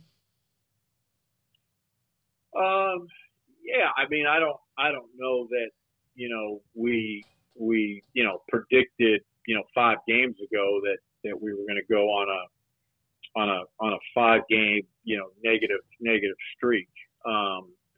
You know, there was, you know, certainly, you know, no internal indications. And, you know, I think despite all of the stuff that I've been involved with conference-wise, I've been, you know, pretty in tune in terms of football. And you look at recruiting classes, and we've stayed pretty consistent, you know, in terms of rankings. And, you know, I'm not a big rankings person, but they give you a general idea. You know, the accountability piece, I think, you know, Dave has certainly spoke to that, and I think there's been, you know, strides, positive movement forward. You know, I love the 3 coaches that we've brought in, you know, that are here with us, you know, 2 of them the first time, and then Matt College returning. And so, you know, you look at, you know, the strength and conditioning component, the nutrition component, you know, all of those things. And, you know, we certainly sat down at the end of the year, Coach Aranda and I and Jovan, and talked about all of those things and what needs to get better, what can we improve upon. And so, you know, I don't know that, you know, there were any signs or indications, or that you could predict that, you know, we'd have this 5-game stretch. And, you know, but it's where we're at. And, you know, we've dug ourselves a hole, and we've got to fight and scratch our way, you know, climb out of it, period. And that's what we're going to do. Yesterday when I was talking to Dave Aranda about maybe they misjudged the talent or the recruiting or whatever, he discussed this, obviously the culture, the fit. You hear that a lot, and you hear that a lot with what Dave Aranda has said, and even you've mentioned it as well. But it sounded to me, and I actually I hated to, but I said, but you got to win. Is it harder to recruit players, or is it set up as a disadvantage for Baylor on the players you need to recruit to play football here? Yeah, probably, you know, yes and no. I think take Baylor out of it, right? And whatever admissions processes, policies, you know, things that you go through here, right? I think we still, there is a type of young person that we're going to recruit, right?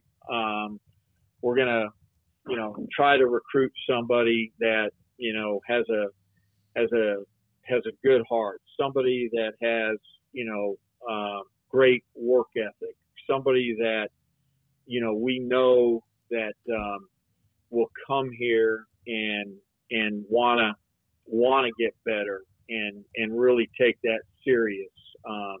That has great upside. Somebody that understands that it's not just about themselves, but it's about also being part of a team and a great teammate. And certainly, we're not sitting here, trying to recruit this perfect person.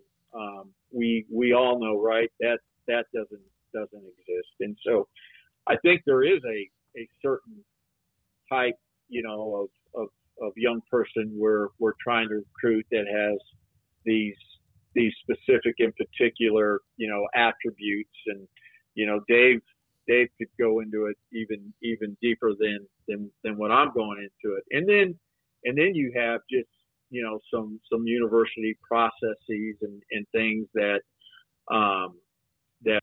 we, need to go through and have to go through. And some of it is, quite frankly, because of what we went through, 8 years ago, 7 years ago, 9 years ago. And so, I don't think that, any of the processes and those things are excuses for not recruiting, at a high caliber. And we've talked about it before, Baylor's not for every student athlete. And so, I think we've got really good talent on this team. And it was good talent that certainly didn't play well on Saturday. And, it's Coach Aranda's responsibility and our staff to make sure that doesn't happen again. Mac, there's a player that was supposed to be a part of the roster, Johnny Carter from Utah State. Carter from Utah State, who's a pretty good player, but he put out a note, I guess it was over the weekend, that he would not be attending Baylor. And I understand that there are transfer and credits, and I don't know what it's like compared to when I went to school because that was so long ago. Is there any kind of hold up when it comes to transcripts and credits or what transfers from an athlete from another school to Baylor? And should that not be something that has to take so long, or is that like an NCAA issue? Yeah, without going too deep into that, we had some challenges with the transfer admittance process, with a Johnny and this particular circumstance, and I think there was some nuance to it, and it's stuff that we talk about, and it's stuff that I've talked about, and there's some tweaks I believe that we need to work on as an institution when we think about just the whole new world of transfers, particularly obviously because of the transfer portal and the countable hours, and you have to have a certain amount of hours to be awarded an undergraduate degree from Baylor. And so those are all things that didn't hit us by surprise. Those are all things that we're having conversations about. All right, my last question, Mark Harlan, you know him well. You probably spent a lot of hours on the phone with him that week of the Pac-12 and the three new schools. He's now a part of the College Football Playoff Committee. How much did you get to know him that week when Utah was on the fence? Yeah, I mean, I've known Mark since I was, the athletic director at the University of Houston, and he was the athletic director at South Florida. So, our relationship goes back, years and years ago. And so, I would describe our relationship as a true friendship. And, obviously, we stayed close and were close throughout the whole conference, discussions and conversations. And, I'll look forward to, in fact, I was on the phone with him, earlier today, and we were talking about, football scheduling in the future, not necessarily, Baylor, Utah, but just, as it relates to the Big 12 conference and how do we do this? How do we move forward? But he's a good friend, and I look forward to seeing him on Saturday. So, and look, here's what I want our fan base to know is, I certainly understand their frustration with the loss, and they should be frustrated, and they should expect more. And again, as I said, at the beginning of the broadcast, that loss, and that is you always got to be careful because, I've got great respect for Don Coryell, the athletic director, and Coach Kinney and Texas State University. So, I always want to be mindful of that, but, that loss and or maybe not the loss necessarily, maybe a better way to, in a more respectful way to say it, the way we played in that game was unacceptable, and we got to get better. Thanks for your time. We'll see you Saturday. Mack Rhoades, Baylor and Utah, 11 o'clock on Saturday at McLean Stadium. Speaking of that, around the corner in about 25 minutes or so, we'll hear from Kyle Whittingham, the head coach at Utah, in a conversation I was able to also get from him earlier today. I want to say this from in the chat room, and I know that some of you on how with Mack, nobody in the country as an AD gives anybody the access that we get with him. And it's from the time we've spent since he arrived at Missouri in 2016. He never, in my opinion, has truly dodged any kind of question. I have never been told you can't ask that. That's never been in play. You think about some of what he's dealt with since he arrived, and then like losing a football game, yeah, it's horrible, especially the way it went down. But he's dealt with a lot more after that. I mean, with what he started with when he walked in the door in 2016. But I do want sometimes to focus more on the way he responds than the fact that he's there, when it would have been really easy for him to say, I'm not available this week. Yeah, I mean, we had much tougher conversations than a Cilio loss when he first got the job.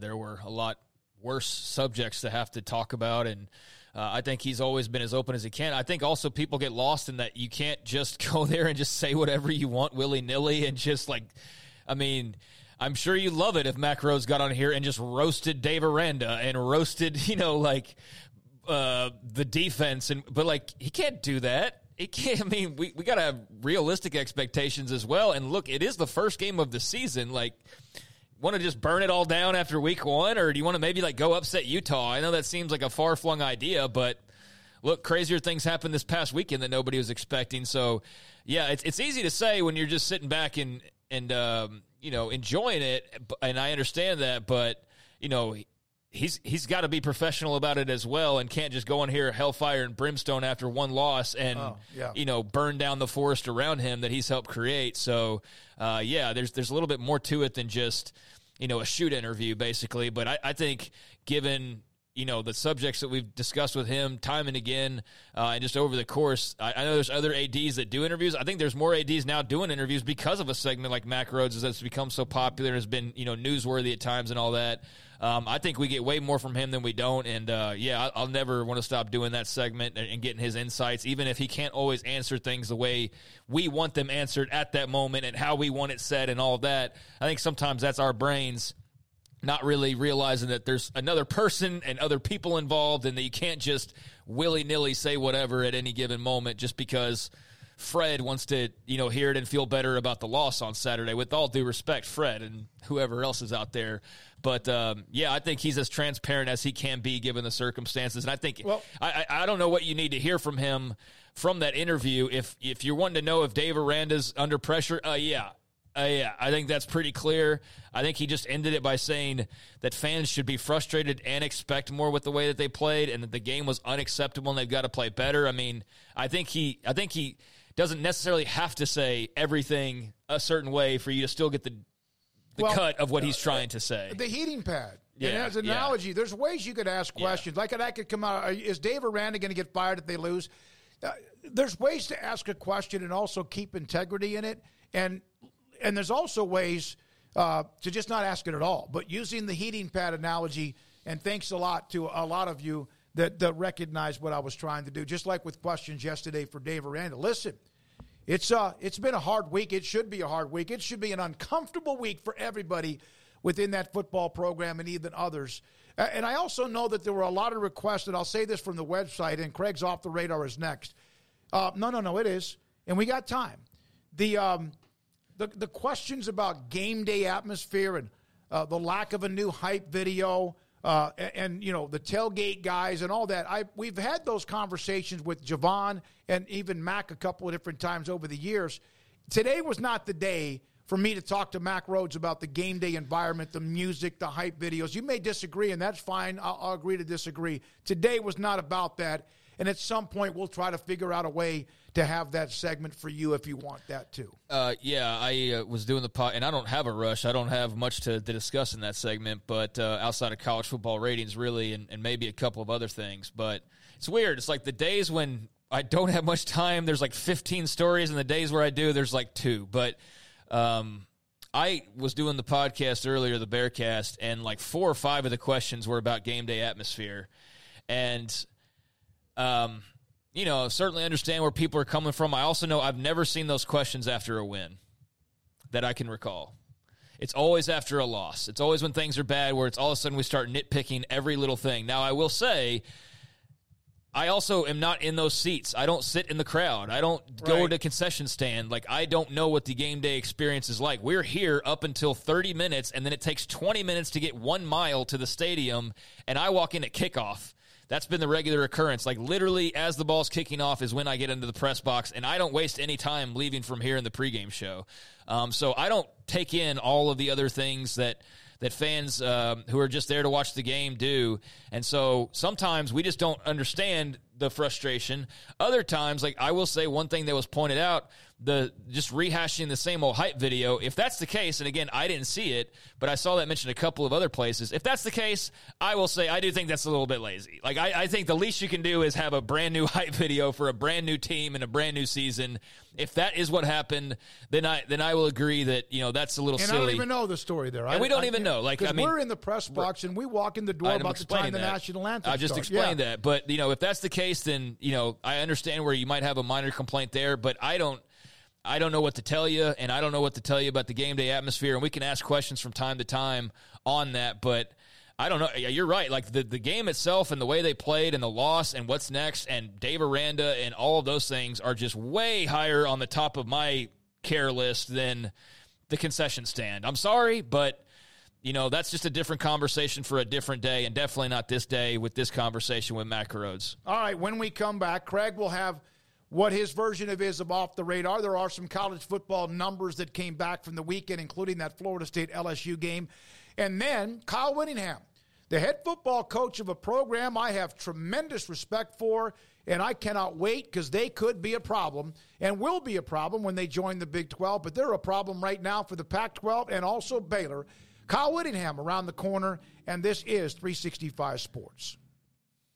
Richard Carr, Buick GMC Cadillac, they are the people that you can count on for great customer service, great pricing, and a great deal and just great fit. We know whatever you're looking to get into, car, truck, or SUV, Richard Carr has a lot of great deals and a lot of great offerings on their lot right now, and you can go on over to the dealership and talk to them in person and get their, talks on the financing that they have and the vehicles that they have and all that. You can go visit the website, get a lot of the information there as well. You can always give them a phone call and get information that way. But regardless of however you try to go and find that new car, truck, or SUV or the repairs that you're looking for, right now, Highway 6 is a mess out in front of the dealership. So they want you to know that if you're one of those people that's looking to buy a car, they're wanting to make it as easy as possible for you right now to buy a new Buick GMC or Cadillac. They've got dozens of Sierras on the lot. The pricing and the financing, the inventory is all there. And right now, you can save thousands on 2023 GMC Sierra 1500s.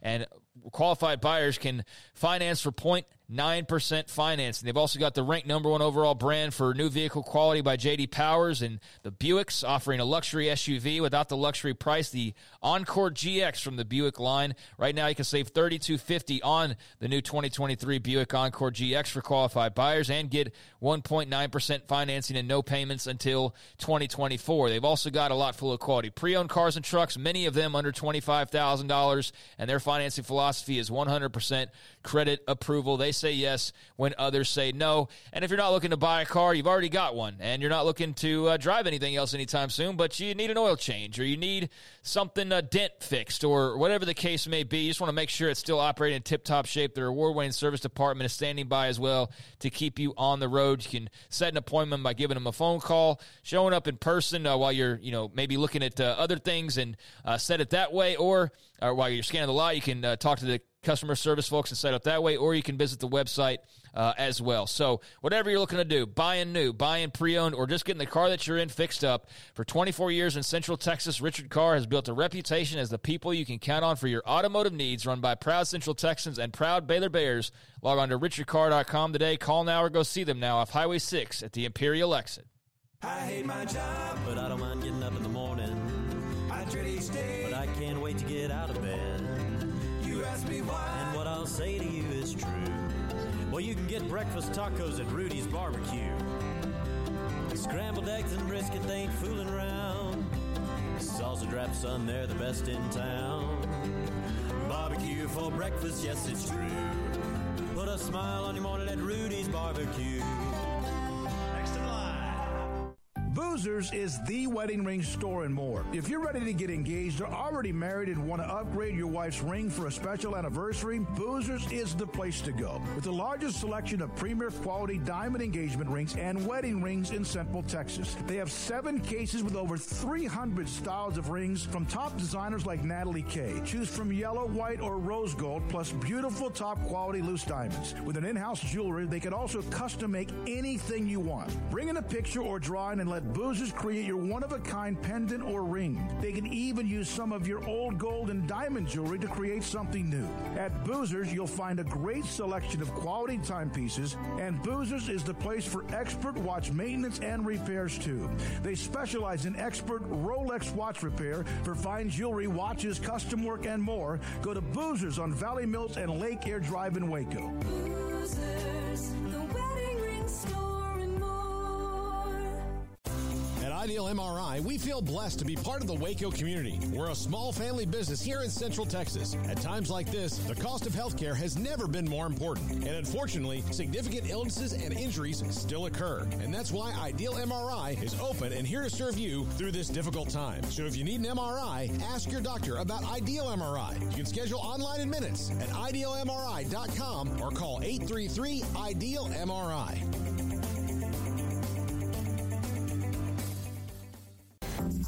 Waco Regional Tennis and Fitness on Lakeshore Drive is a premier elite life-changing experience where you can change your mind, body, and soul. Waco Regional Tennis and Fitness offers over 40 group exercise classes every week, including boot camp, indoor cycling, bar, silver sneakers, and more. If you haven't been to Waco Regional Tennis and Fitness lately, you're missing out on the improvements. New flooring in the weight room floor and locker rooms, new paint and mirrors added to the weight room and group exercise room, and many new machines have been added and arriving constantly day on the weight room floor. New free weights, weight machines, TRX, rowing machines, stationary bikes, new treadmills, new ellipticals on the spacious weight room floor.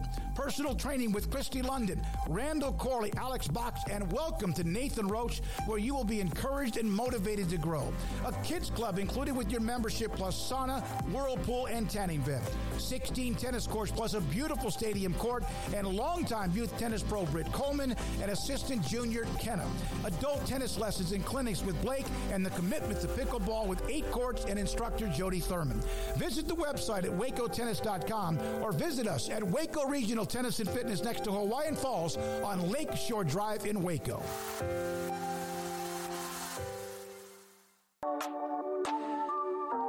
This is Craig Smokes Off the Radar, presented by Alliance Bank. They take pride in making banking easy. AllianceBankTexas.com.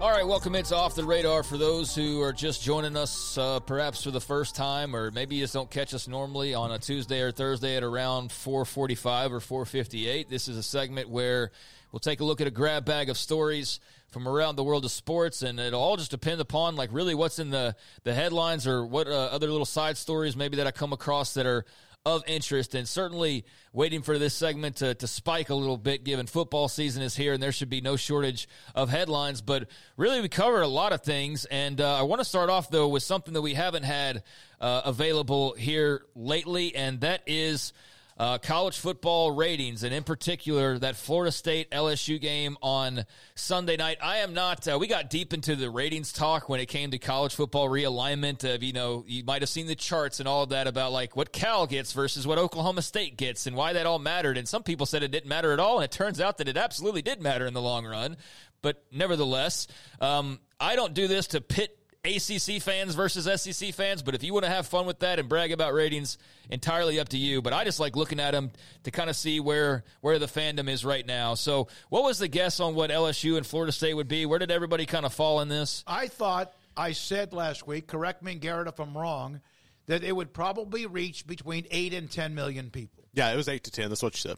8 to 10 million, and I forget what... And I based that, I think, on last year's game between Texas and Alabama. Yes, I believe so. Yeah, I think it was based on that, and that was a very fair guess, and you land right in that. 9.1 million was the average viewers on ABC over on Sunday night, up 20% from the matchup between Notre Dame and Texas, which was the previous biggest Sunday Labor Day weekend big college football showdown. That took place back in 2016. That was actually a 10.9 million, so that was higher. But the same matchup last year, it was above by 20%. So 9.1 million viewers. Last year, FSU and LSU was 7.6 million viewers. So certainly I think FSU being a bit hotter, I think just expectations with Brian Kelly and LSU really sizzled this added some more sizzle to this one. But not quite Notre Dame, Texas in 2016, but not far off either necessarily.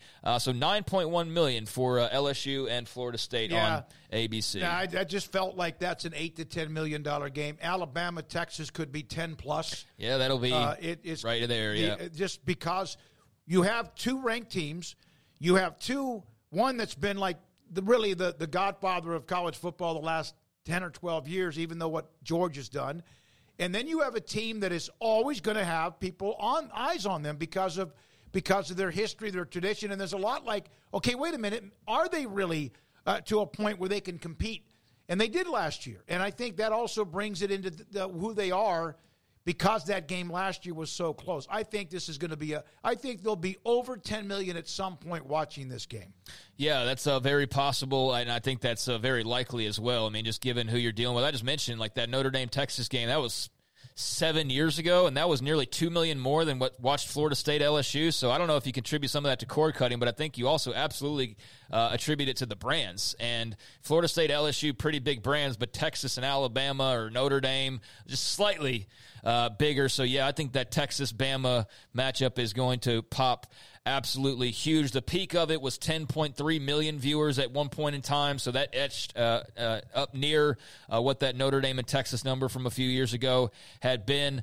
But yeah, I mean, pretty healthy number. Elsewhere, some of the other standout games, West Virginia and Penn State averaged 3.7 million viewers. That was the debut of the new primetime Big Ten game.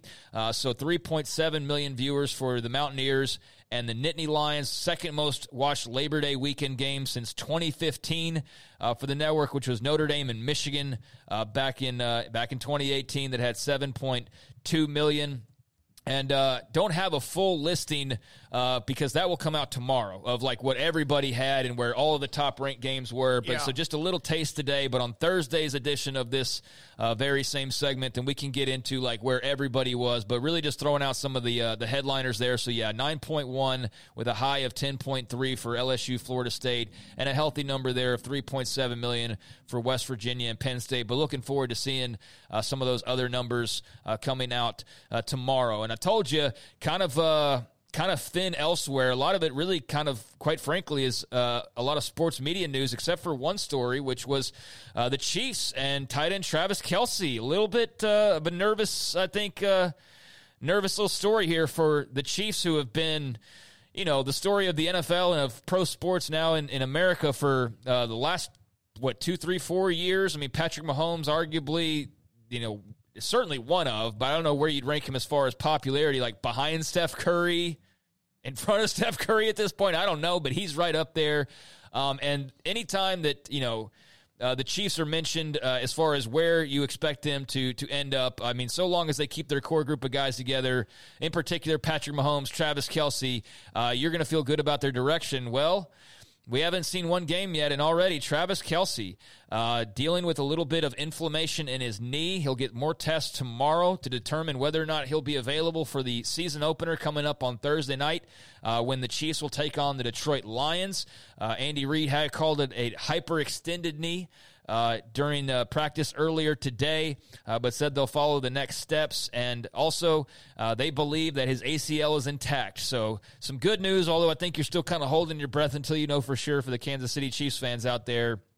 But it doesn't appear to be an ACL for Travis Kelce, although there are more MRIs. And certainly based on a lot of the reactions coming out when that news first hit, a lot of fears about it being far more serious. And then what does that even mean? Like, Patrick Mahomes is great, but if he didn't have Travis Kelce, like, what does that even look like? We don't know, really. So that's something to definitely monitor.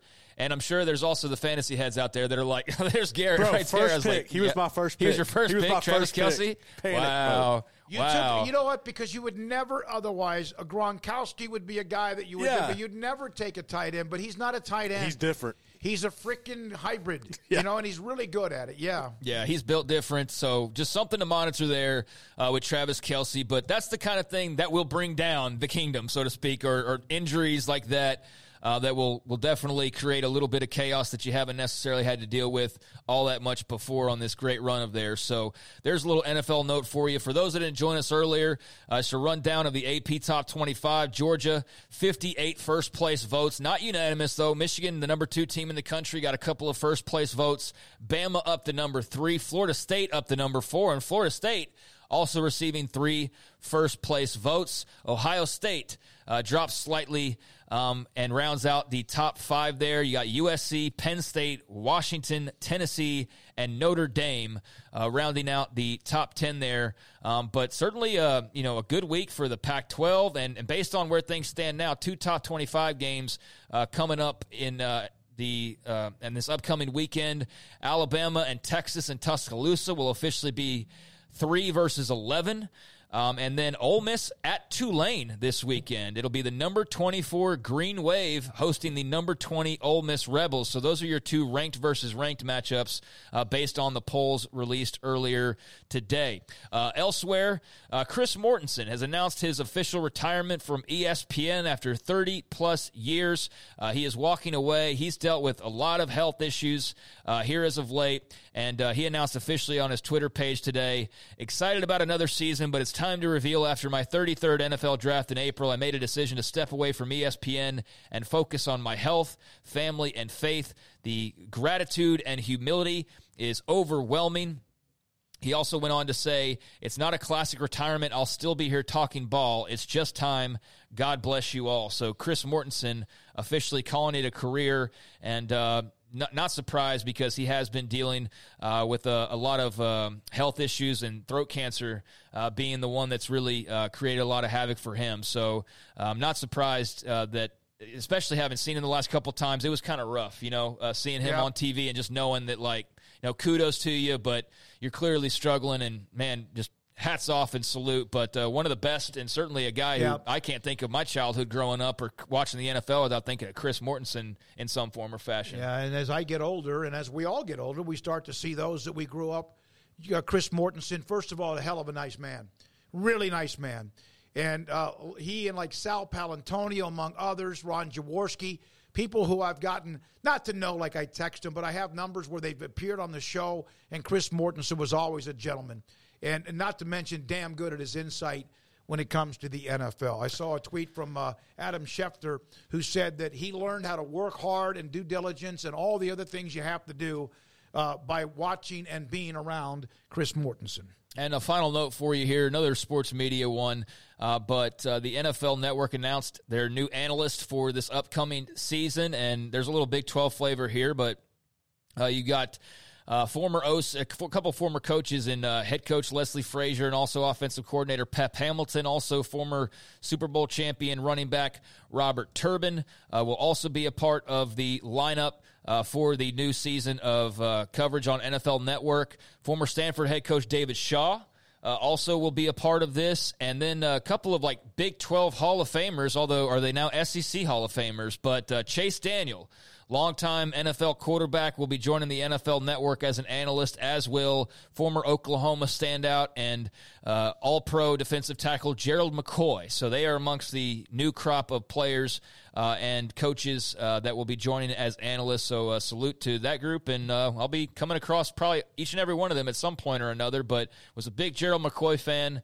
and just loved that guy during his recruitment to Oklahoma, and then know he had to deal with some injuries at times at the pro level, but I think he'll make for a very good analyst. And Chase Daniel, I mean, we haven't necessarily seen him play a ton, even though we have, like, given over time. But that dude's been around the block for a long time now, and, I mean, he had a long-time NFL career, so, man, he was a pain in the back in Missouri. He was a hell of a college quarterback. And a bit annoying, quite frankly, if you weren't a Missouri fan.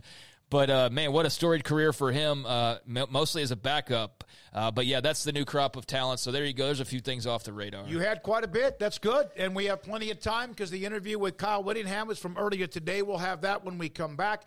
I have to tell you, as we take the break, I love their style. I like his personality. They play like him, that ball of razor blades or whatever it is. He has a psychology degree. I brought that up early on with him, and he was like kind of chuckling because that was a long time ago. I don't even remember the curriculum or whatever, but that's a part of it. He also got a master's in leadership, and his dad was a player and also a football coach. So all of that and more. I just like the way Utah plays football. I mean, I don't know how you can't like the way that they play football. I mean, maybe some other ways are snazzier, but the proof's in the pudding. They've won the Pac-12 past couple years. Can't get that Rose Bowl win that's been a little bit elusive, but have made that game, and they are you look at like last week's result, and you talk about who can be the team in the new Big 12. I think there's going to be some hellacious matchups with a K-State versus a Utah. I think if Baylor can get its bearings back and be more of what we've known them for sure, Tech, with Joey McGuire continuing to build. I mean, go on and on.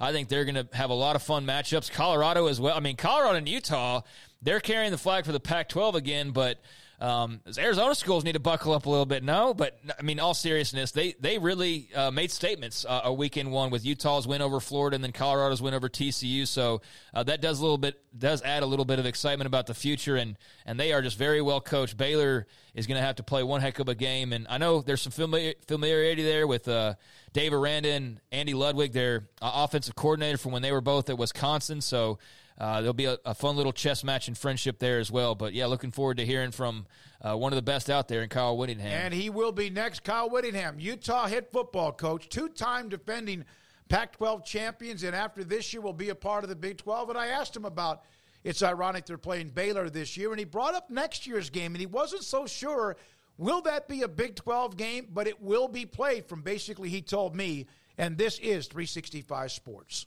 Save big during the Labor Day sales event at Allen Samuels. Get a new Jeep Grand Cherokee Limited with $3,500 plus 2.9% for 72 months with no payments for 90 days at Allen Samuels in Waco. Come by. Let's be friends. Three Nations Brewing Company has 16 different beers on draft with a new beer every Friday. It also offers 2 air-conditioned tap rooms, a large indoor beer hall, a second-floor mezzanine offering a great overview of the brewing company and equipment and patio where you can relax under the shade. Plus, you can now experience the new Three Nations Beer Garden Grill on our shaded patio. Grab a cold beer and enjoy a bite from our freshly prepared and delicious menu. Street tacos, quesadillas, freshly cooked burgers and dogs, and veggie burgers too. Nachos and so much more, all prepared and cooked on site. So come visit the award-winning Three Nations Brewing Company on East Vandergrift off I-35 in Carrollton. In Texas, there's pea-size hail and baseball-size hail. Guess which one hit our house? We didn't even know where to begin, but we called our Texas Farm Bureau insurance agent, and he was so reassuring. He knew exactly what to do to get our house back into shape and our lives back to normal. Now, we're even more thankful for the roof over our heads. Stop by and see our agents at one of our 3 McLennan County locations. Coverage and discounts are subject to qualifications and policy terms and may vary by situation. Waco Custom Marketplace is your hometown grocery store with a full-service butcher shop and bakery. Hi, this is David Smoke. The butcher shop can take your customized orders for seafood, pork, and poultry and custom cut your favorite steaks from bacon-wrapped fillets to T-bone to bone-in ribeyes. Cut specifically the way you want. They have Norwegian salmon fillets, catfish fillets, sliced ham or turkey and lunch meat, variety of cheese available, and several options of sausage links. Fresh chicken breast or whole chickens, sliced bacon, pork chops, ground beef, marinated beef, and chicken fajitas, and always large briskets available, plus fresh vegetables. So the great product, customer service, and family tradition of the Bauer family continues at Waco Custom Marketplace, open Monday through Saturday. A full-service butcher shop and bakery available. Waco Custom Marketplace, 425 Lake Air Drive in Waco, or WacoCustomMarketplace.com.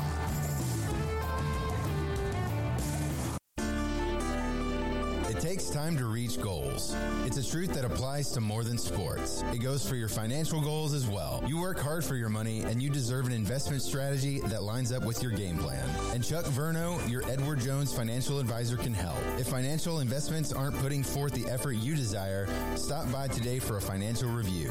Chuck Verno, 720 North 64th Street in Waco, 254-732-1161. Edward Jones, member SIPC.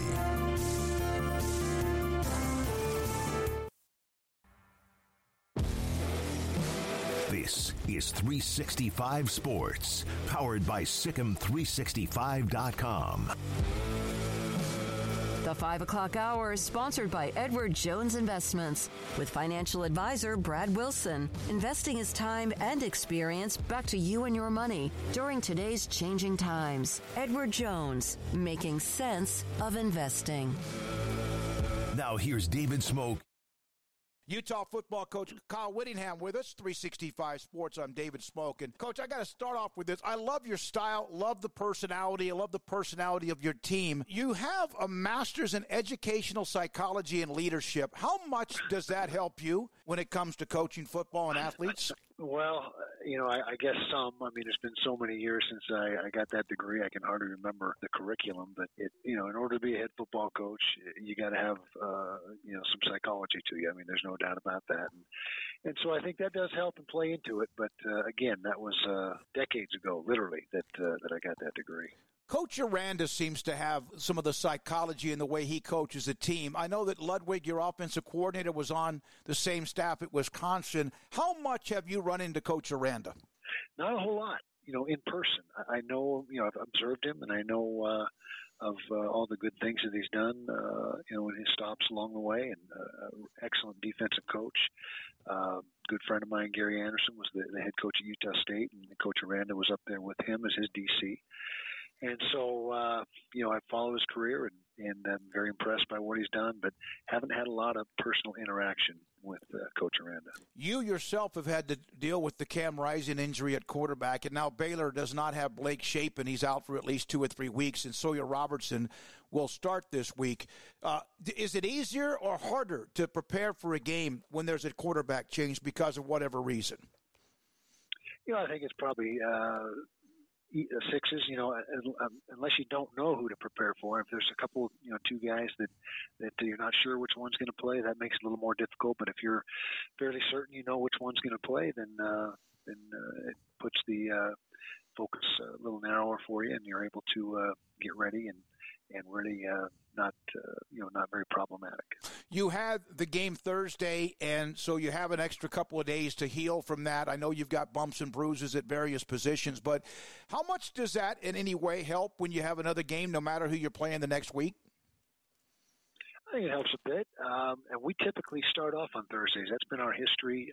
We've had far more Thursday opening games than Saturday, and so we're used to that routine and having that extra couple days to heal up, regroup, get your guys fresh, and so I think that's been a benefit for us. And like I said, that's been our MO for a lot of years now. Do you know much at all about Sawyer Robertson?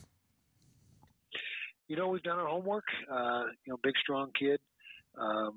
Obviously Mississippi State transfer from the state of Texas, went to high school in the state of Texas. So we have done our homework, and he looks like he's a good athlete, and so we'll have to prepare accordingly. Is when you see what Baylor went through, and everybody has days, but they got punched up pretty badly at home against Texas State, and that was a shock for a lot of people. But does that, in a way, does that even come into play with the preparation of your team emotionally or mentally on coming to here? Or is it, hey, listen, we know what they've been before. We've got to be prepared for everything? Definitely the latter, and that's the exact conversation we had in our team meeting last Friday. Is hey, we're not going to see the same Baylor team that you're watching on tape. I mean, they're smart coaching staff. They're going to regroup. They're going to figure things out. They're going to fix deficiencies. And we told our guys, you better be ready to have to play your best football to have a chance to get a win. How ironic is it that you're playing them? It's obviously the first time ever for Utah and Baylor. You're never played before, and here you are playing them this year with the changes coming up next year with the Big 12 adding you among 3 others.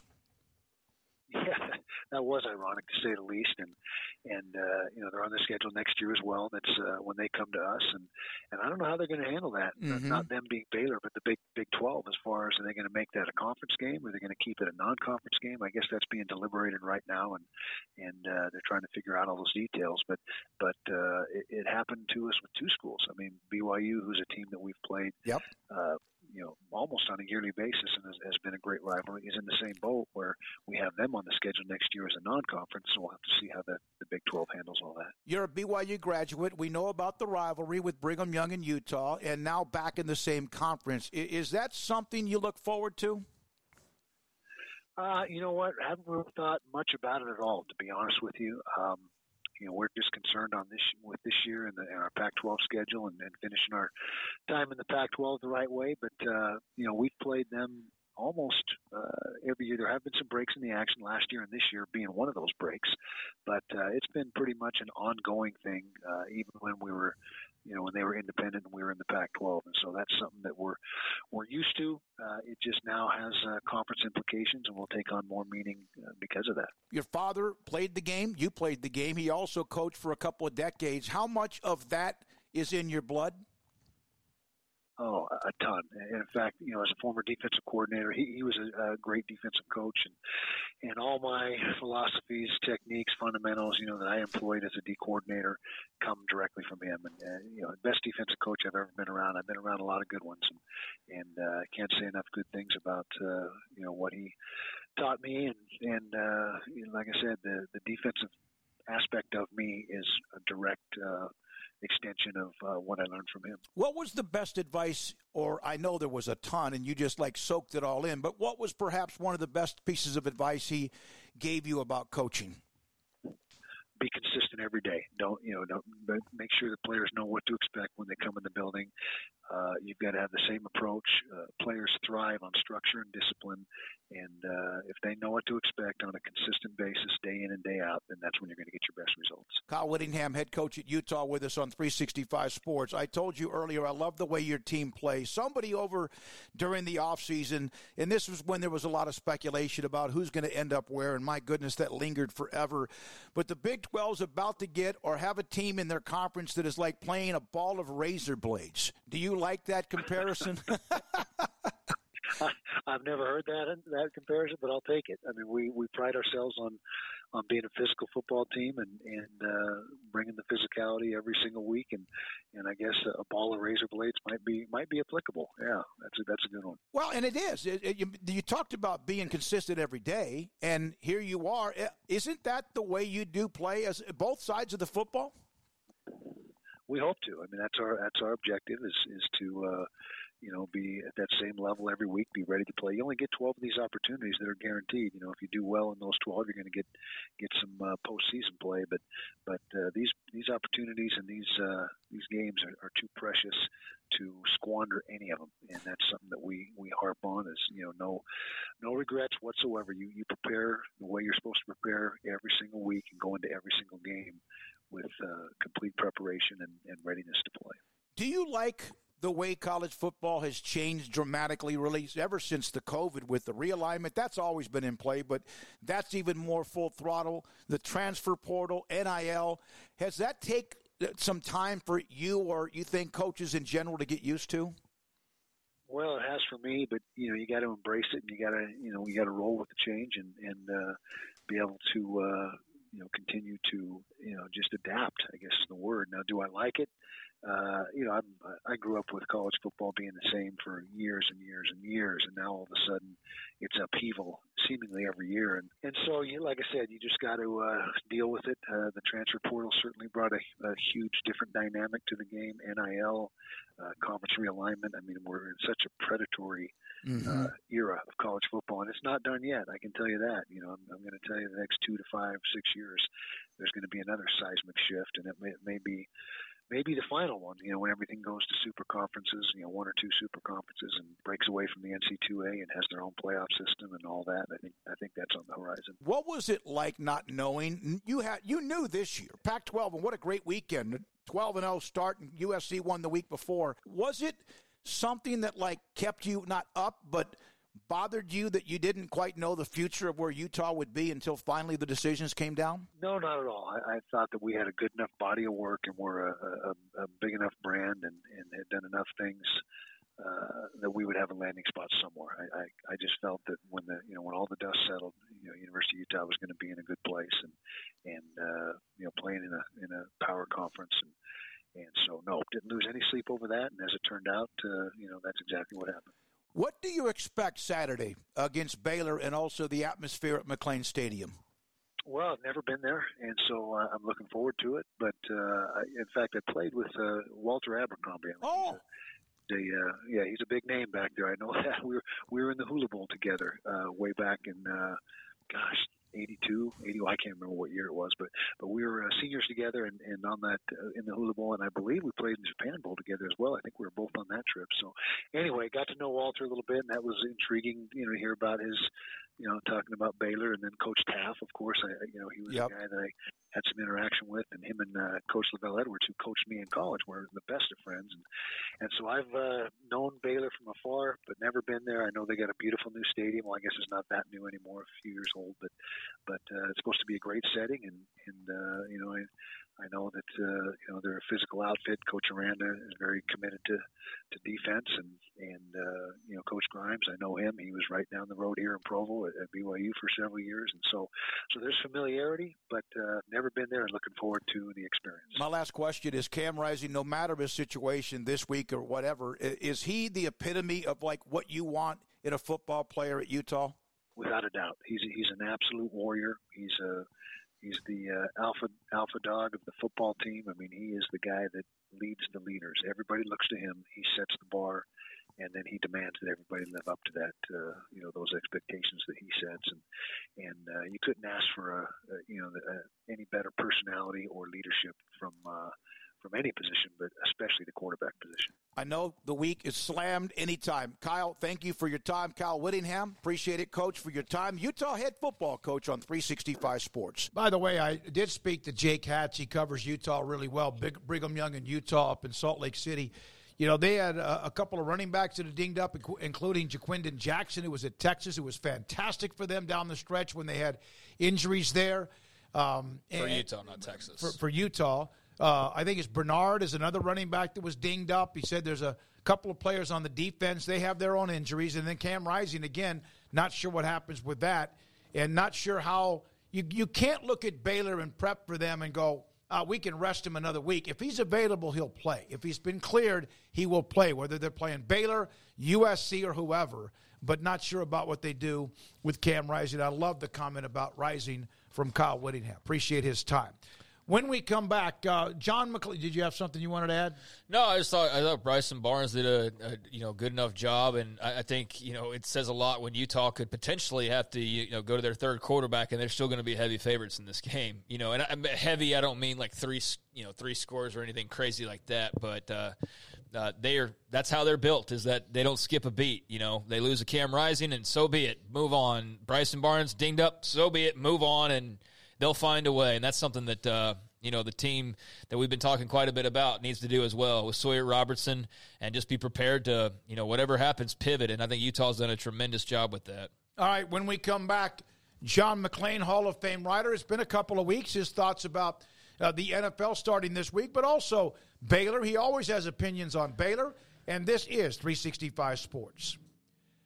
TexasBeefHouse.com.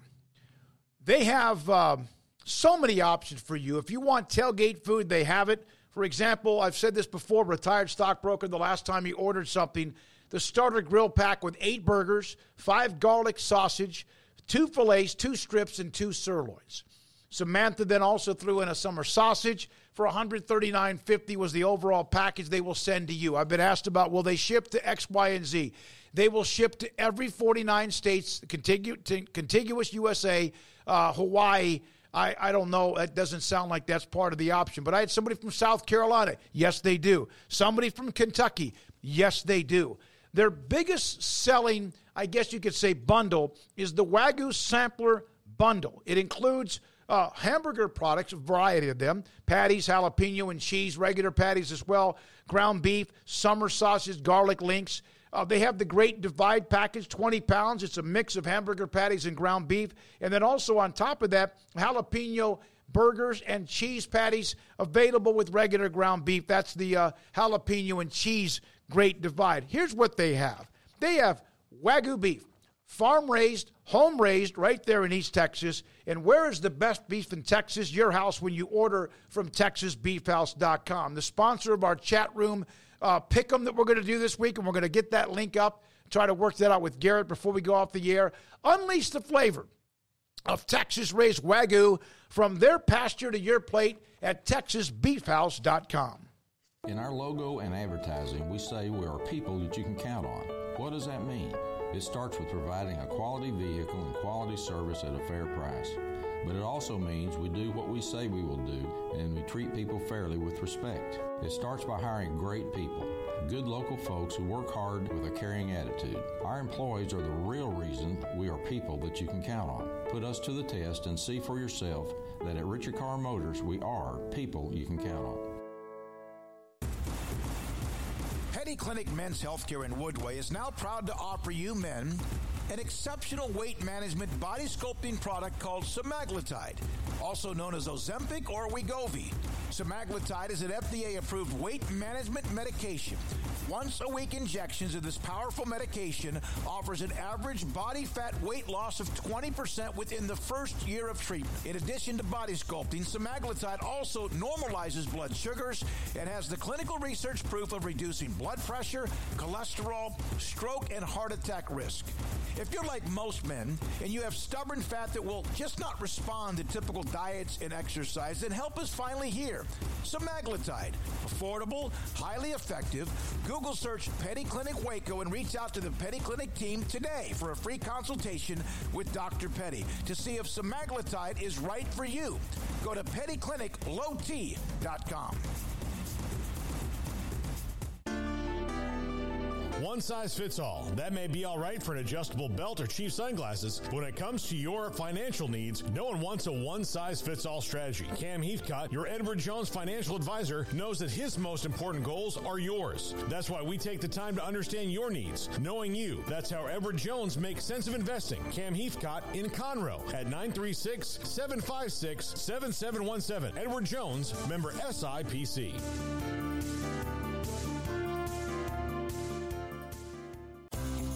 At Ideal MRI, we feel blessed to be a part of the Waco community. We're a small family business right here in Central Texas, and our goal is to bring down the cost of healthcare while maintaining high quality. At times like this, the cost of healthcare has never been more important, and unfortunately, significant illnesses and injuries still occur. That's why Ideal MRI is open and here to serve you through the difficult time.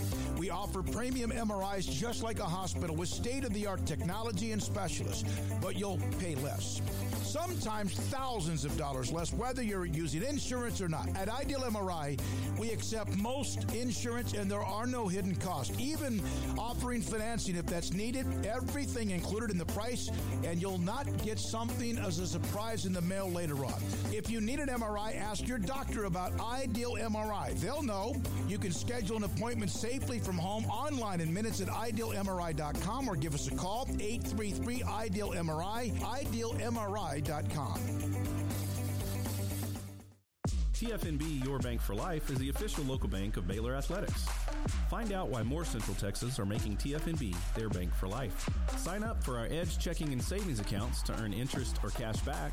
With 5 convenient locations and an award-winning mobile app, banking has never been easier. TFNB Your Bank for Life. Member FDIC. Welcome back to 365 Sports. It's time for our weekly segment with NFL Hall of Fame columnist John McClain. Brought to you by Pioneer Steel and Pipe, where customer service is their main focus, and best in metal, steel, and pipe for large or small projects, with 2 locations in Waco and Bryan. Family owned and operated since 1943. Read John's work at sportsradio610.com. All right, here we go. John McClain, Hall of Fame columnist with us, Craig Smoke and David Smoke. John, thank you for your time. Opening week of the NFL season. It kind of all migrates together, high school, then college, and now the NFL. And what were your thoughts about the report out of Kansas City about Travis Kelce's knee? Well, you know, when it comes to injuries, it's such a long season. If Travis Kelce can't play Thursday night, you know, that's taken away It's like taking away an arm, Patrick Mahomes' arm. But you know what? If anybody can play with one arm, it's him. They're still going to be favored. They don't have Kelce. They won't have Chris Jones. And there's no need to try to force Kelce to play because it's such a long season. Everybody wrote him off last year as a Super Bowl contender after they traded Tyreek Hill. Only went 14-3 and won another Super Bowl. So it's a long season. If he doesn't play, it's not the end of the world. If they lose to Detroit, it'd be such a good deal for Detroit. Wouldn't be on the magnitude of Colorado beating TCU, but if Detroit were to go into Kansas City, it would be a huge story in the NFL. Long way to go, John, obviously, but what did you make of Neon Deion, you know, being out there, not only just getting the attention, but getting the win, most importantly, and just how much that just launches Colorado further into, you know, the public eye? I watched Matt Rule in Nebraska hoping they would win because I have great respect for him.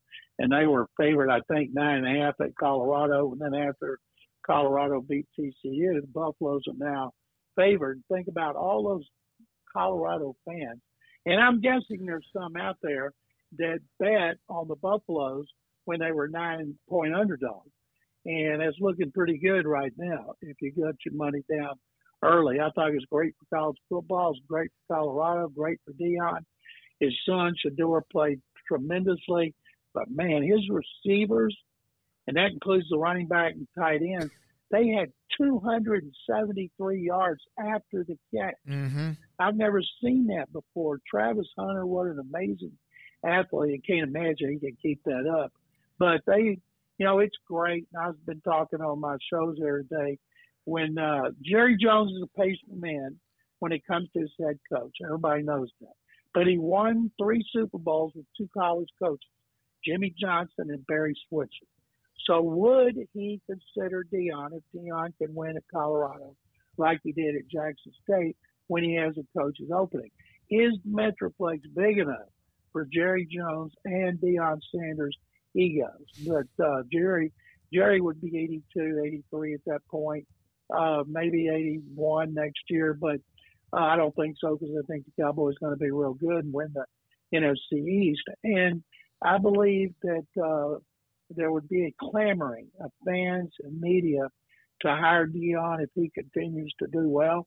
And if he can win the way he has on the college level, what's to keep him from winning the way he has at the NFL level? Yeah, there's a lot of people that didn't feel good about it. I know that I think the over-under was 3.5 wins. There's a long way to go. But it's going to be really funny if he turns around and loses in Nebraska. No, it would be great for Matt Rule, and I'd be thrilled. But at the same time, whether that happens remains to be seen. So, so the first week of the NFL season and the trends that start from it, it's one game now of 17 rather than what used to even be, 12. But any particular storylines that you are more focused in on than maybe others as we head to this first week? I look back at last season, 49ers got killed in the championship game. They've been getting to the championship game, and they didn't have a quarterback. They had to play Josh Johnson. The Eagles beat them. So can the 49ers get over the hump with Brock Purdy if he can stay healthy? And when I look around the NFC, there's always talk about coaches on the hot seat. And I think the Cowboys, because the NFC East winner never repeats as the NFC East winner, I'm going with the Cowboys over the Eagles, because the Super Bowl loser, other New England, never goes back to the Super Bowl the next year since the 90s. I'm not picking Philadelphia for the Super Bowl. I think I'm going to pick San Francisco and Baltimore because I want to be different with Baltimore, and I'm going to pick Lamar Jackson to win the Super Bowl. I've got a column I'm working on right now with all my picks for sportsradio610.com where there's no paywall. And I think there's no champion is repeated since the Patriots after the 02 season or 04 season, whichever one it was. I think the odds are against the Chiefs, whether Travis Kelce and Chris Jones play 16 games. So that's why I'm not picking them. But there's always great storylines like Detroit. And Detroit's won one playoff game since the 50s. And I think with Dan Campbell, it would be a great story for them to do well. But the NFL needs the blue bloods like the Cowboys and the Steelers. They need those teams to do well. The AFC North and the AFC East and the NFC East, my goodness, the record it'll take to win those games. Peter King in his Monday Morning America column, picked Jacksonville to have the best record in the AFC because they play the AFC South and NFC South. The good teams in the 2 East and the AFC North are going to beat each other up. And one of them will probably win the Super Bowl. But a team like Jacksonville could fool around and get home field advantage. I'm not picking it. I'm not buying it. I think Tennessee might beat them out for the AFC South. But there's some really good teams in AFC are going to be 2 or 3 games over 500 and not make the playoffs because it's so talented and so competitive. And, of course, we've all just watched the Aaron Rodgers show on HBO. And so now we're going to be seeing Rodgers almost 24/7 on ESPN and NFL Network. And I got to admit, I'm fascinated by the Rodgers to the Jets story and the Jordan Love. Can he step up and do what Brett Favre and Aaron Rodgers have done since going back to 1992? So, John, you're clearly very high on Lamar Jackson, the Ravens. That's who the Texans get right here in the very first weekend on the road in Baltimore. I know we've talked to you throughout the offseason about the Texans and DeMeco Ryans, and I saw Jalen Petre's named a captain, which is great. But, so often it's like, what are the expectations? But, like, what is, kind of the feel around what would be considered progress and a step forward and, things go in the right direction for the Houston franchise?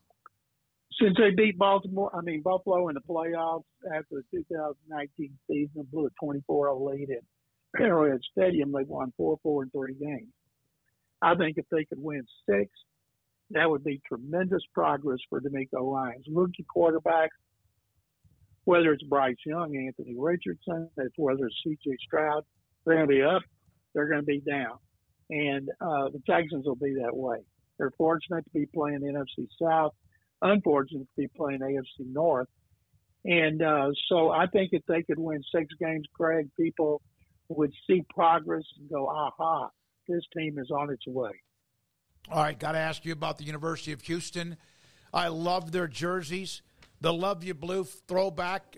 They won in a very nice win against UTSA and Jeff Traylor. Your thoughts about those jerseys? They got so much publicity out of those jerseys. There's so many people like me that turned it on to watch, to see the jerseys. And truthfully, it wasn't exactly the Columbia blue that the Oilers wore, but everybody thinks today light blue is Columbia blue. And they had to ask the NFL for permission. The NFL turned them down, but they did it anyway. And the NFL told them they better not be selling any of those jerseys, and they didn't. I think they should wear them at their first home game every year because they won. They got so much positive attention. Had a great video about it, narrated by Carl Lewis. They did it in a tremendous manner, and it was, their debut. They're in the Big 12. It's what they've been wanting since they were left on the outside looking in, and I don't think they'll be very good, and they may not get any more publicity like this the rest of the year, but for that day, it was special. So for simply having similar uniforms, the NFL can step in like that, huh? Oh, yeah, the NFL will do anything they want. Man, yeah. And down here, the Oilers, now the Titans, own the rights to anything Oiler-related, including the colors, the uniform, and everything else. The Texans have been dying in their new uniforms, which will be unveiled at the 2024 draft, to have a tribute to Houston. They say to Houston with some blue in it, light blue, like Columbia blue, some part of their uniform. And if I don't think they can do it, but it may turn into uniform wars. Well, that explains. I saw a lot of Houston fans that were complaining about the lack of merchandise that was immediately available, and I think they do have some that's coming, according to, I believe, Chris Pesman, but that at least explains it a little bit more of like, oh, wait a second, there's actually, like they might have got warned to not do that, so, but yeah, very cool. They have, Craig, if they have anything, if they try to sell that has that blue, the NFL will be on them like think on what. Yeah, gotcha. Yeah. Well, that makes sense. All right, John, the Astros beat the hell out of the Rangers. This has been kind of building up. Texas is in a free fall, have been now for probably since the last time they played the Astros. But this is a hell of a race with the Mariners, the Astros, and the Rangers, and I think the Rangers are sliding where they might not even make the damn playoffs. As you guys know, because you follow the Rangers, their bullpen is historically bad. It's horrible. The Astros have a really good bullpen. And but if the Rangers win tonight and Seattle loses again, they're all three tied for first place. So the Astros are 35 and 34 at home. They've been terrible. They're 43 and 27 on the road. So they just got swept by the Yankees. And I write Astro columns on our website, sportsradio610.com, and I just eviscerated them. But I said I can't wait to get to Arlington, and now I'm going to write after they play this series if they win 2 or 3 or sweep them, which I don't think they will. Don't let them come home. Put up roadblocks on I-45. Make them go to San Diego instead of the Padres coming here because it's unexplainable how bad they've been at home despite sellout crowds, great attendance. And the last 7 games in Seattle, 3 Astros, 3 Rangers. If the Mariners can't take advantage of that schedule, they don't deserve to win this division or make the playoffs. That's it? No, that's not it. There's another team we have to ask about. No. I was trying to avoid it. Nice talking to you guys. Thank you for having me on. I appreciate it as always. You're not going to end it with sick. Yeah, John. My mama told me you can't say something good. Don't say it at all. Yeah. That says it all right there. Keep my mouth shut. That says enough, John. Appreciate you. Appreciate you. Thank you guys very much. Can't wait to talk to you next week after Baylor pulls that big upset of Utah. There you go. There you go. I knew he had to do it. He had to do it. Thanks to John McClain, Hall of Fame columnist. Garrett, I sent that link to the Christian, And it opens up. You're not able to open it up. Is it something with our software? I have multiple internal server errors. All right, we'll work on that. We got the chat room competition for the $100 TexasBeefHouse.com gift card. We're going to do straight up. We got an online link for you to give predictions or whatever, and we'll work on that for tomorrow. But don't let me forget, Gary, because I want to make sure we get that out there. All right, thanks to our guests today throughout the show. And the chat room for rolling along, and even the text line today. We appreciate that, too.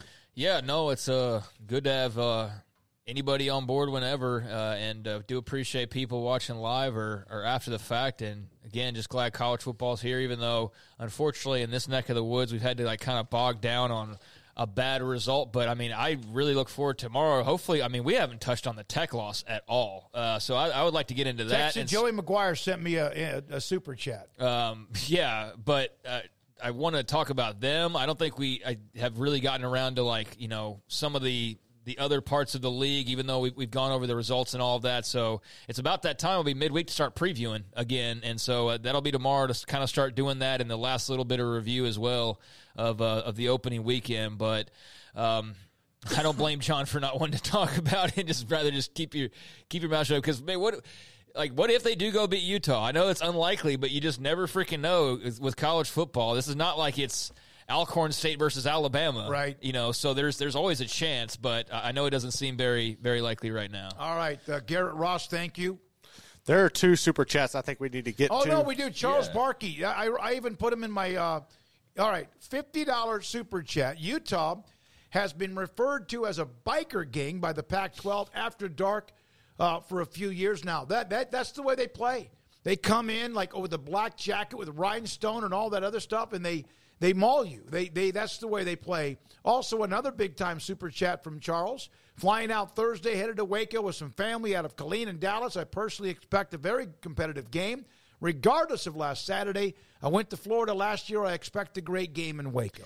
Yeah, well, thank you, Charles. Very much appreciate you. Sorry it took a little while to get to those. I don't know that biker gangs are wearing rhinestones. That would be a little bit out of the element. But I think you're talking about the metal spikes and all that. Rhinestones would be more diamondy looking, which I don't know if I've seen a lot of biker gangs, but I understood what you're trying to go there. That'd be a funny look, though, if Utah showed up in rhinestones. But, yeah, they are very much like that that street fighter that you don't want to mess with and get into a tussle with. And if you do, for better or worse, result-wise, you're going to be on the worst end as far as you're going to feel it, even if you're able to pull the victory out. And so I think everybody's expecting a street fight this weekend, is expecting one tough hombre to be walking in here, and we're just all very curious about how the other side is ready to fight, because there's no doubts on any side of the equation of what we expect out of Utah and what they're going to be bringing in, and the respect that people have for them. So hope you have a safe trip. Do appreciate the super chats, but I think everybody knows what's brewing, and that the home team better be ready for a fight or it's going to get ugly. It would be bloodshed otherwise. Thanks again, everyone. I mentioned also the chat room, the text line, and those of you who ask us for questions, and I know that there are some we just couldn't get to today, and maybe we will. So you have to trust us on what we do in our job and profession on an everyday basis. Thank you to our great sponsors. Tomorrow, SMU. Rick Hart, the AD, on their change and coming up with the ACC and much more behind the scenes with him. That's coming up. I'm David Smoke for Craig Smoke as well. Paul back with us tomorrow. 365 Sports tonight at 10:30 on the CW, and have a great night.